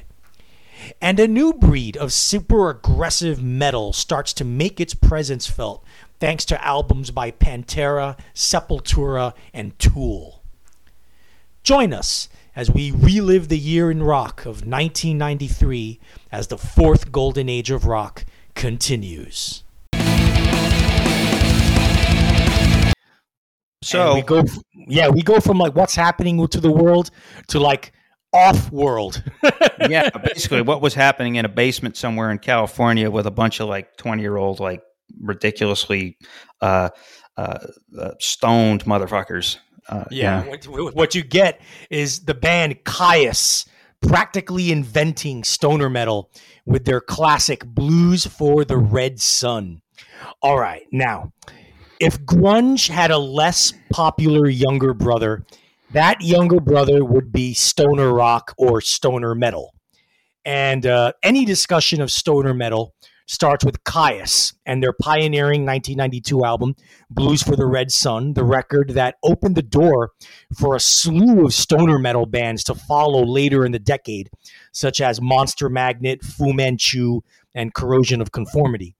The Melvins may have something to say about the birth of stoner metal, but considering that their guitarist and main guy, Buzz Osborne, was for the most part straight edge, and the members of Kyuss were, shall we say, defiantly not straight edge, I feel safe in putting this tag on Kyuss. For you listeners out there, you may be asking, what is stoner rock or what is stoner metal? Well, basically, you take the groovy, down-tuned heavy metal of the 1970s and merge it with the spacey, heavy psychedelic rock of Hawkwind.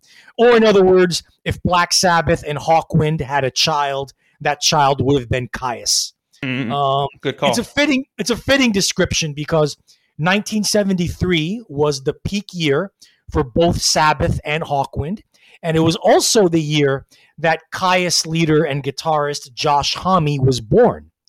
Homme, of course, would go on to greater fame as the main guy from Queens of the Stone Age. If you do the math, this meant Homme was just 19 years old when Blues for the Red Sun came out. Kyuss originated in Palm Desert, California, and Palm Desert is exactly as it sounds. A tiny desert town 120 miles east of Los Angeles with pretty much nothing to do in there but stay away from the stifling heat by getting drunk and or stoned and listen to music. Stoner metal indeed. The band, these guys, they were high school teenagers when they got together under the name Katzenjammer and later Sons of Kyuss, named after a zombie monster from the Advanced Dungeons and Dragons board playing game. Yes, they were those kinds of guys. Okay, yeah. Yeah, perfect, right? Right around their senior year, they self-released a self-titled EP in 1990 that didn't do anything. However, it was as a live band that they started to generate attention. Shortening their name to just Kyuss, the band became locally known for having wild desert parties. Yes, as in right in the middle of the desert parties, where the band would hook up their gear and instruments to electric generators and play for long hours, starting in the evening and sometimes lasting into the early morning. The shows, actually, they were more like gatherings. They were always free and open to family, friends, and anyone in the Palm Desert area who wanted to have a good time. Throw in copious amounts of alcohol, marijuana, and LSD, and you had the sort of happening that makes your curmudgeons wish they had grown up in a Southern California desert rather than Miami or Syracuse, New York. No shit. Regardless, man, imagine being a high school student going to these shows. God damn it. Yeah, I was going to say. With a bunch of dudes who named their band after a Dungeons and Dragons game. Yeah, I'm really envious of those motherfuckers. Yeah, for sure. Regardless, the desert shows honed Kyuss's chops and strengthened them as a band. As Josh Homme said in a 1994 interview, quote, "There are no clubs here. You can only play for free. If people don't like you, they'll tell you. You cannot suck." Dali Records, D-A-L-I, as in Salvador Dali, a small but well-funded independent label, formed by former Capitol Records A&R, a former Capitol Records A&R executive and the founder of Rhino Records, signed the band and then funded and released their debut album, Wretch, in 1991. If you get a chance to listen to the album, you'll find that it sounds very much like a demo. That's because, essentially, it was a demo. 6 of the 11 songs are re-recorded versions of tracks dating back to their Sons of Caius days, and the 5 newer songs were still works in progress. Nevertheless, the label wanted the record and Caius as a band out there. And when the album failed to sell or gain much critical notice, the band hunkered down with producer Chris Goss to work on what Homme and his bandmates considered to be their true debut album. When Blues for the Red Sun emerged out of Sound City Studios in Van Nuys, California, or Van Nuys, I don't know how to pronounce it, in summer of 1992, it was a monolithic, psychedelic metal monster of ear-shattering proportions and ball-crushing ambition. It was as if the 1980s never happened, and heavy metal skipped an evolutionary step by going straight from the titanic 1970s sounds of Black Sabbath and Deep Purple straight into the early 90s grunge wormhole of the Melvins and Soundgarden. If Josh Homme's guitar being tuned to drop D tuning wasn't heavy or low enough, he plugged it directly into a bass amplifier for extra heaviness.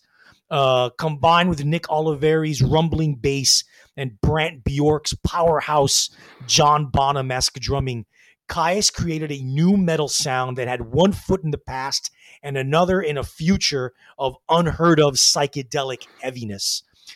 This was music specifically created to be the soundtrack of long hours staring into a lava lamp while being stoned out of your mind. That's what this music was. Album opener Thumb opens with a riff so bludgeoning and thundering that it seems as if God's balls themselves are playing it, all before the track ends in a drums-led breakdown so maniacal it sounds like drummer Bjork is about to fall off of his drum stool. Green Machine takes things to another gear with one of Homme's most memorable riffs and a high-octane groove so sharp and intense that it all amounts to the track being essentially Deep Purple's Highway Star for the 1990s. The song itself got airplay on select regional rock radio stations and got some exposure on both MTV's Headbangers Ball and 120 Minutes shows. 50 Million Year Trip, great song title. Yeah, I love it. Shows the young band's precocious chops with its unusual time signature and multi-sectioned and layered guitar parts before dissolving into an extended guitar solo jam, not too far from Grateful Dead territory. Instrumentals like Molten Universe and Apothecary's Weight do nothing to dissuade the Black Sabbath on acid comparisons. Yep. A compliment if there ever was one, of course. And Allen's Wrench hijacks hardcore punk's energy and speed to create an audacious amalgam of thrash punk while maintaining the band's now patented psychedelic metal. It boggles the mind and leaves most contemporary bands attempting this stuff in the dust. The album ends with the swirling, apocalyptic, brain-frying, groove-laden space metal of Mondo Generator, led by Homme channeling his inner Jimi Hendrix with his interstellar wah-wah pedal-driven lead lines and bassist Nick Oliveri shouting something incomprehensible through a megaphone. Does it matter? Hell no. No, who cares? It's heavy, it's trippy, and it grooves, the latter being one of Caius's most underrated aspects. Music critics, especially those in the heavy metal spectrum, drooled over the album, giving it near unanimous praise as an instant and pioneering metal classic, which it absolutely was. The album also garnered a word-of-mouth cult following for the band. Overnight, Caius became one of the most respected bands in all of heavy metal, and they spent the rest of the year being basically everyone else's opening act. They opened for Danzig, They opened for White Zombie. They opened for Faith No More. They even opened for Metallica Oh, that must have been awesome. On a 9-day tour of Australia in early '93. Oh gosh! Oh man! I'm jealous of them people that were in that audience. Wow! Metal up your ass, Jesus. Yeah, no shit. Unfortunately, all the critical acclaim, cult adoration, and respect from their peers didn't result in album sales. If the Velvet Underground were the greatest band of the 1960s to not sell records, and Big Star were the greatest band of the 1970s to not sell records, and Husker Du were the greatest band of the 1980s to not sell records, then the 1990s distinction has to go to Kyuss. How this band, whose music really wasn't that far at all from the heavy grunge spectrum of Soundgarden and Alice in Chains, how they didn't cross over to rock radio success is still to this day beyond me. They were inventive. They had hypnotic riffs. Singer John Garcia had a knack for singing with melody and hooks, and their drugged-out space metal was always augmented by generous helpings of radio-friendly, bluesy groove. I mean, seriously, what the fuck wasn't there to like? You know, I mean, hearing inferior cookie-cutter bands like Bush and Candlebox get heavy radio and MTV rotation must have made this band's blood boil. Yeah, no shit. Seriously, if you're Kyuss and you just came out with Blues for the Red Sun and all this shit, and no, Bush is getting airplay. Fuck that. You know, Yeah. The critical reaction to Blues for the Red Sun got Kyuss a major label deal with Elektra Records, on which they released 2 unbelievably superb albums, Welcome to Sky Valley in 1994 and The Circus Leaves Town in 1995. There you go. Anyway, by the end, Josh Homme and John Garcia were the only original members of the band left, and interpersonal relations had declined to such a point that they disbanded shortly after And the Circus Leaves Town was released in summer of '95. Homme, of course, went on to guide Queens of the Stone Age to being one of the biggest and best American bands of the noughties. But despite numerous offers to reform and play shows and even tour, Homme is the one member of Kyuss who to this day refuses to reform. Doesn't matter. Because heavy metal went through some growing pains during the 4th golden age of rock, with the subgenre having to adjust and change as a reaction to the juggernaut that was grunge. Rage Against the Machine and Faith No More, who we'll talk about soon, were inverting metal's DNA. However, and certain bands like Pantera and Sepultura were coming around the corner, were crafting a nastier, uglier, heavier form of metal. More of the latter to come in the next installment in our 4th Golden Age of Rock series. And Korn's ushering in of new metal was just around the corner. But Kyuss belongs right there with them as their unique brand of psychedelic metal practically created and set the standard for the stoner metal sound. And Blues for the Red Sun is one of the 4th Golden Age of Rock's essential albums.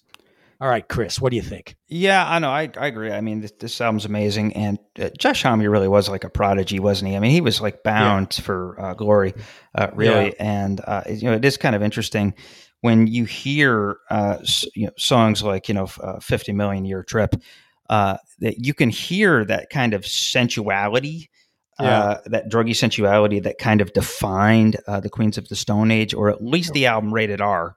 Right. You hear some of that sort of like, even it's weird. It's like a sexy prog rock song. It's weird. Yeah. And so he just had a real gift for that. And so you start seeing it here.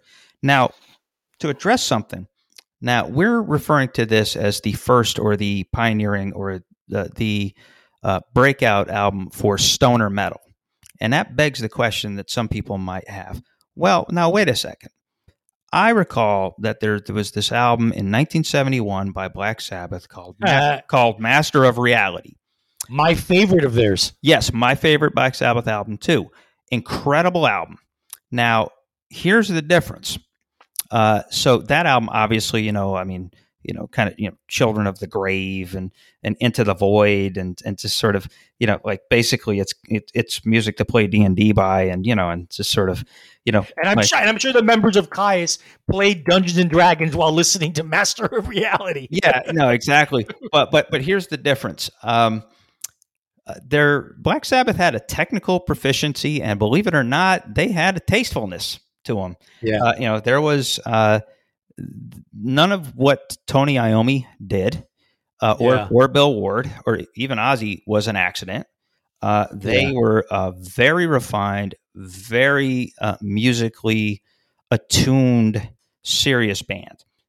Despite all of his drug problems, despite all of that, they were like consummately professional. They knew what they wanted to do, and they kept in their lane. Caius took that, and like you said, they took the kind of the Hawkwind, Lemmy wackiness, and some of the more sort of undergroundy, garagey stuff from that era. And then what they did is they just kind of applied that Black Sabbath ethos and that kind of, the foundation, and they just like wackied it the hell up.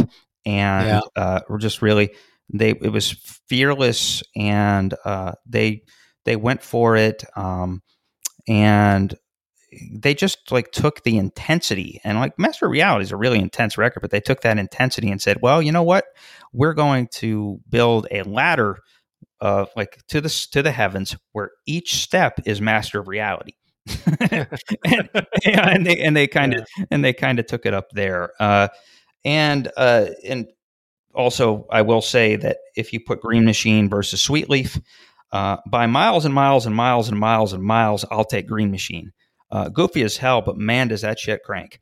So that's really my take on this. This is Josh Homme and his the genius of his bandmates there in Palm Desert, of all places, as a forerunner to the Queens of the Stone Age and the kind of supple, sexy hard rock that kind of hit the street circa 2000 to 2003. Yeah, well, we go from glorious stoner metal to our final argument for 1992 being such a great year. We're staying in metal, but boy, is it a different kind of metal. Yeah, and I think this is a pretty excellent spot to end this discussion of 1992 on. We're talking about Faith No More and their album, and really a kind of a really important and groundbreaking record, Angel Dust. And so let's talk about this. Now, we've talked about Faith No More a couple of episodes back and their origin story. They're a Bay Area band that originally had a black lead singer and who left the band and was replaced by a white guy who could do the like black funk thing better and sillier, or at least more original, or more shticky. And so they're coming up and they're experimenting with funk, they're experimenting with punk, metal, all these things, and they're kind of really just kind of doing their own thing. Roddy Bottum with the keyboards, Jim Martin is the kind of the orthodox metal guitarist. It's like, what are these guys all doing in the same band? Okay, so anyway, sometimes the most fascinating shit comes after a band actually enjoys its 15 minutes of fame. We talked about it in that episode, and a lot of you will remember that for a while in 1990, Faith No More became a household name, probably for about 6 months in 90, because of the success of the single and the video for the single Epic. What is it? A lot of you will remember with the flopping fish in the video, right at the end. So, and so you get this sort of, this hard charging blend basically of punk and funk and hip hop and all that. And then you also get an introduction to the cult of personality known as Mike Patton. And you also get the scruffy guitar god, Jim Martin. Like I said, what the hell are these two guys doing in the same band? And so the song was a galvanizer that really formed at that time two camps. There were those who were tickled by the novelty, and then there were the more probing listeners and consumers who gleaned just how fresh and exciting this Bay Area band really was and could be. The former camp eventually went back to listening to Poison and Genesis, and the latter camp remained loyal and witnessed Faith No More's stunning evolution over the next couple years. To those who paid attention, the arrival of 1992's album Angel Dust was an event and watershed moment that was instantly absorbing. That album's legacy has only grown stronger in the years since. I know usually dudes our age, that look at that album as one of the best ever made, or at least their favorite albums are kind of defining, seminal records for their personalities or their rock personalities. So it really does have personal meaning for a lot of Gen Xers. Now, Arturo has theorized that Faith No More helped lay the groundwork for what we came to call nu metal, which is that dizzying, oft annoying rap metal driven by crisp staccato guitar lines and drama for days. I never really thought about it now in that way before he suggested the connection. And you know what? He's got a point. So kudos to you, Artie. Thanks, Chris. Kudos to you, Arturo. It really is not much of a stretch to detect the DNA of Faith No More's Angel Dust within the best work of Korn. Now, a challenge. Play Angel Dust's Midlife Crisis, its most well-known song, and Korn's Freak on a Leash, which is the best song from its 1998 breakout record, Follow the Leader. Play those two songs back to back, and the connection becomes a whole lot clearer in terms of what some of the stuff that Korn was drawing on as far as influence. For additional proof, even though Slipknot professes to be more influenced by Slayer, Cannibal Corpse, and other dark metal bands, it strains credulity to suggest that its awesome anthem, People Equal Shit, does not lift some of its groove and attitude from Angel Dust. Basically, it's pretty obvious. And here's the kicker. The more I've investigated this in recent weeks, the more I realize how even the worst of nu metal appropriates the best bits of Angel Dust. Limp Bizkit's Break Stuff might not exist without Angel Dust. Right. Okay, so maybe that's not the best compliment, but you get my drift. Me personally, I will just keep it simple for once, and in analyzing this record and the band and everything else, this is just a fun-ass dynamic collection of one strong song after another. It's a really eclectic affair. The album mixes aggressive, snarling metal tunes like Caffeine and smaller with hypnotic, satiric country waltzes like RV, with the amazing and amazingly funny Be Aggressive, possibly one of the most ripped off songs of all time. Yeah. The famous cheerleader chorus, be aggressive, be aggressive, even found its way into Darren Aronofsky's fucked up druggy danger film, Requiem for a Dream in 2000, back in 2000. So now here we are 30 years later. Faith No More, I guess you can say, is no more. Their last record was in 2015. But the cult of Angel Dust is large, and it is devoted. The album was really Mike Patton's finest moment as a performer, and it earned him the adoration that fueled his continued success with other edgy bands and other novelty bands and other edgy novelty bands like Mr. Bungle, Fantomas, and Lovage. Check out the latter's bizarre cover of Berlin's Sex Ima, which is really funny, produced by Dan the Automator with Mike Patton really hamming it up. It's a good cheap laugh. I don't know if you remember this back in the day. I had that record, and I remember you giggling about that. I'm a man. It's very funny. So more importantly, the band and the album served up a unique anger, a sense of irony, and a dark sense of fun that, as the fourth golden age wound to its end, were all attributes that defined a lot of the stuff that hit the street in the latter years of this. I guess that makes this an ideal album to end this discussion of 1992 on. While the other albums we've discussed weren't normal in the classic sense, they weren't really as weird as this one. But hey, no surprise, shit got weirder. And as we said goodbye to the early years of the fourth golden age of rock and skipped on our way toward 1999. Arturo, sounds about right, doesn't it? Yeah, sounds about right. And also, one thing to note about Angel Dust. Angel Dust also marks the beginning of Faith No More's commercial decline. Yeah, the album didn't sell well. No, it barely went gold. debuted at number 10 in the Billboard chart, plummeted soon afterward, and their two ensuing albums, King for a Day, Fool for a Lifetime in 95, Album of the Year in 97, both flopped immensely. Oh, yeah. And the band soon broke up afterward, while they were still doing really well in the UK, which is weird. But yeah, but it's such a great album, such an important, influential record, yet that was it for Faith No More as a commercial rock band on rock radio. They were done. They may as well have been a one-hit wonder. Yeah, I mean, basically, Falling to Pieces did pretty well. I guess like a 1.5 song wonder. Yeah. But I mean, like I said, Epic was like the Oxygen in August of 1990, and like I said, it became this big thing, and then people moved on, and so Faith No More was like, okay, we have a chance to do a big budget record. And so, let's do, what feels right. And so you come up with this album. It's just, again, these guys, why are they in the same band and how are these songs on the same album? It's pretty amazing. It's not exactly like we talked about in the last album, like Metallica, where it's not like the Winners album, it's the kind of album that winners get to make, but at least, you have a big hit, and at least your A&R folks and your label are taking you seriously enough to give you a shot.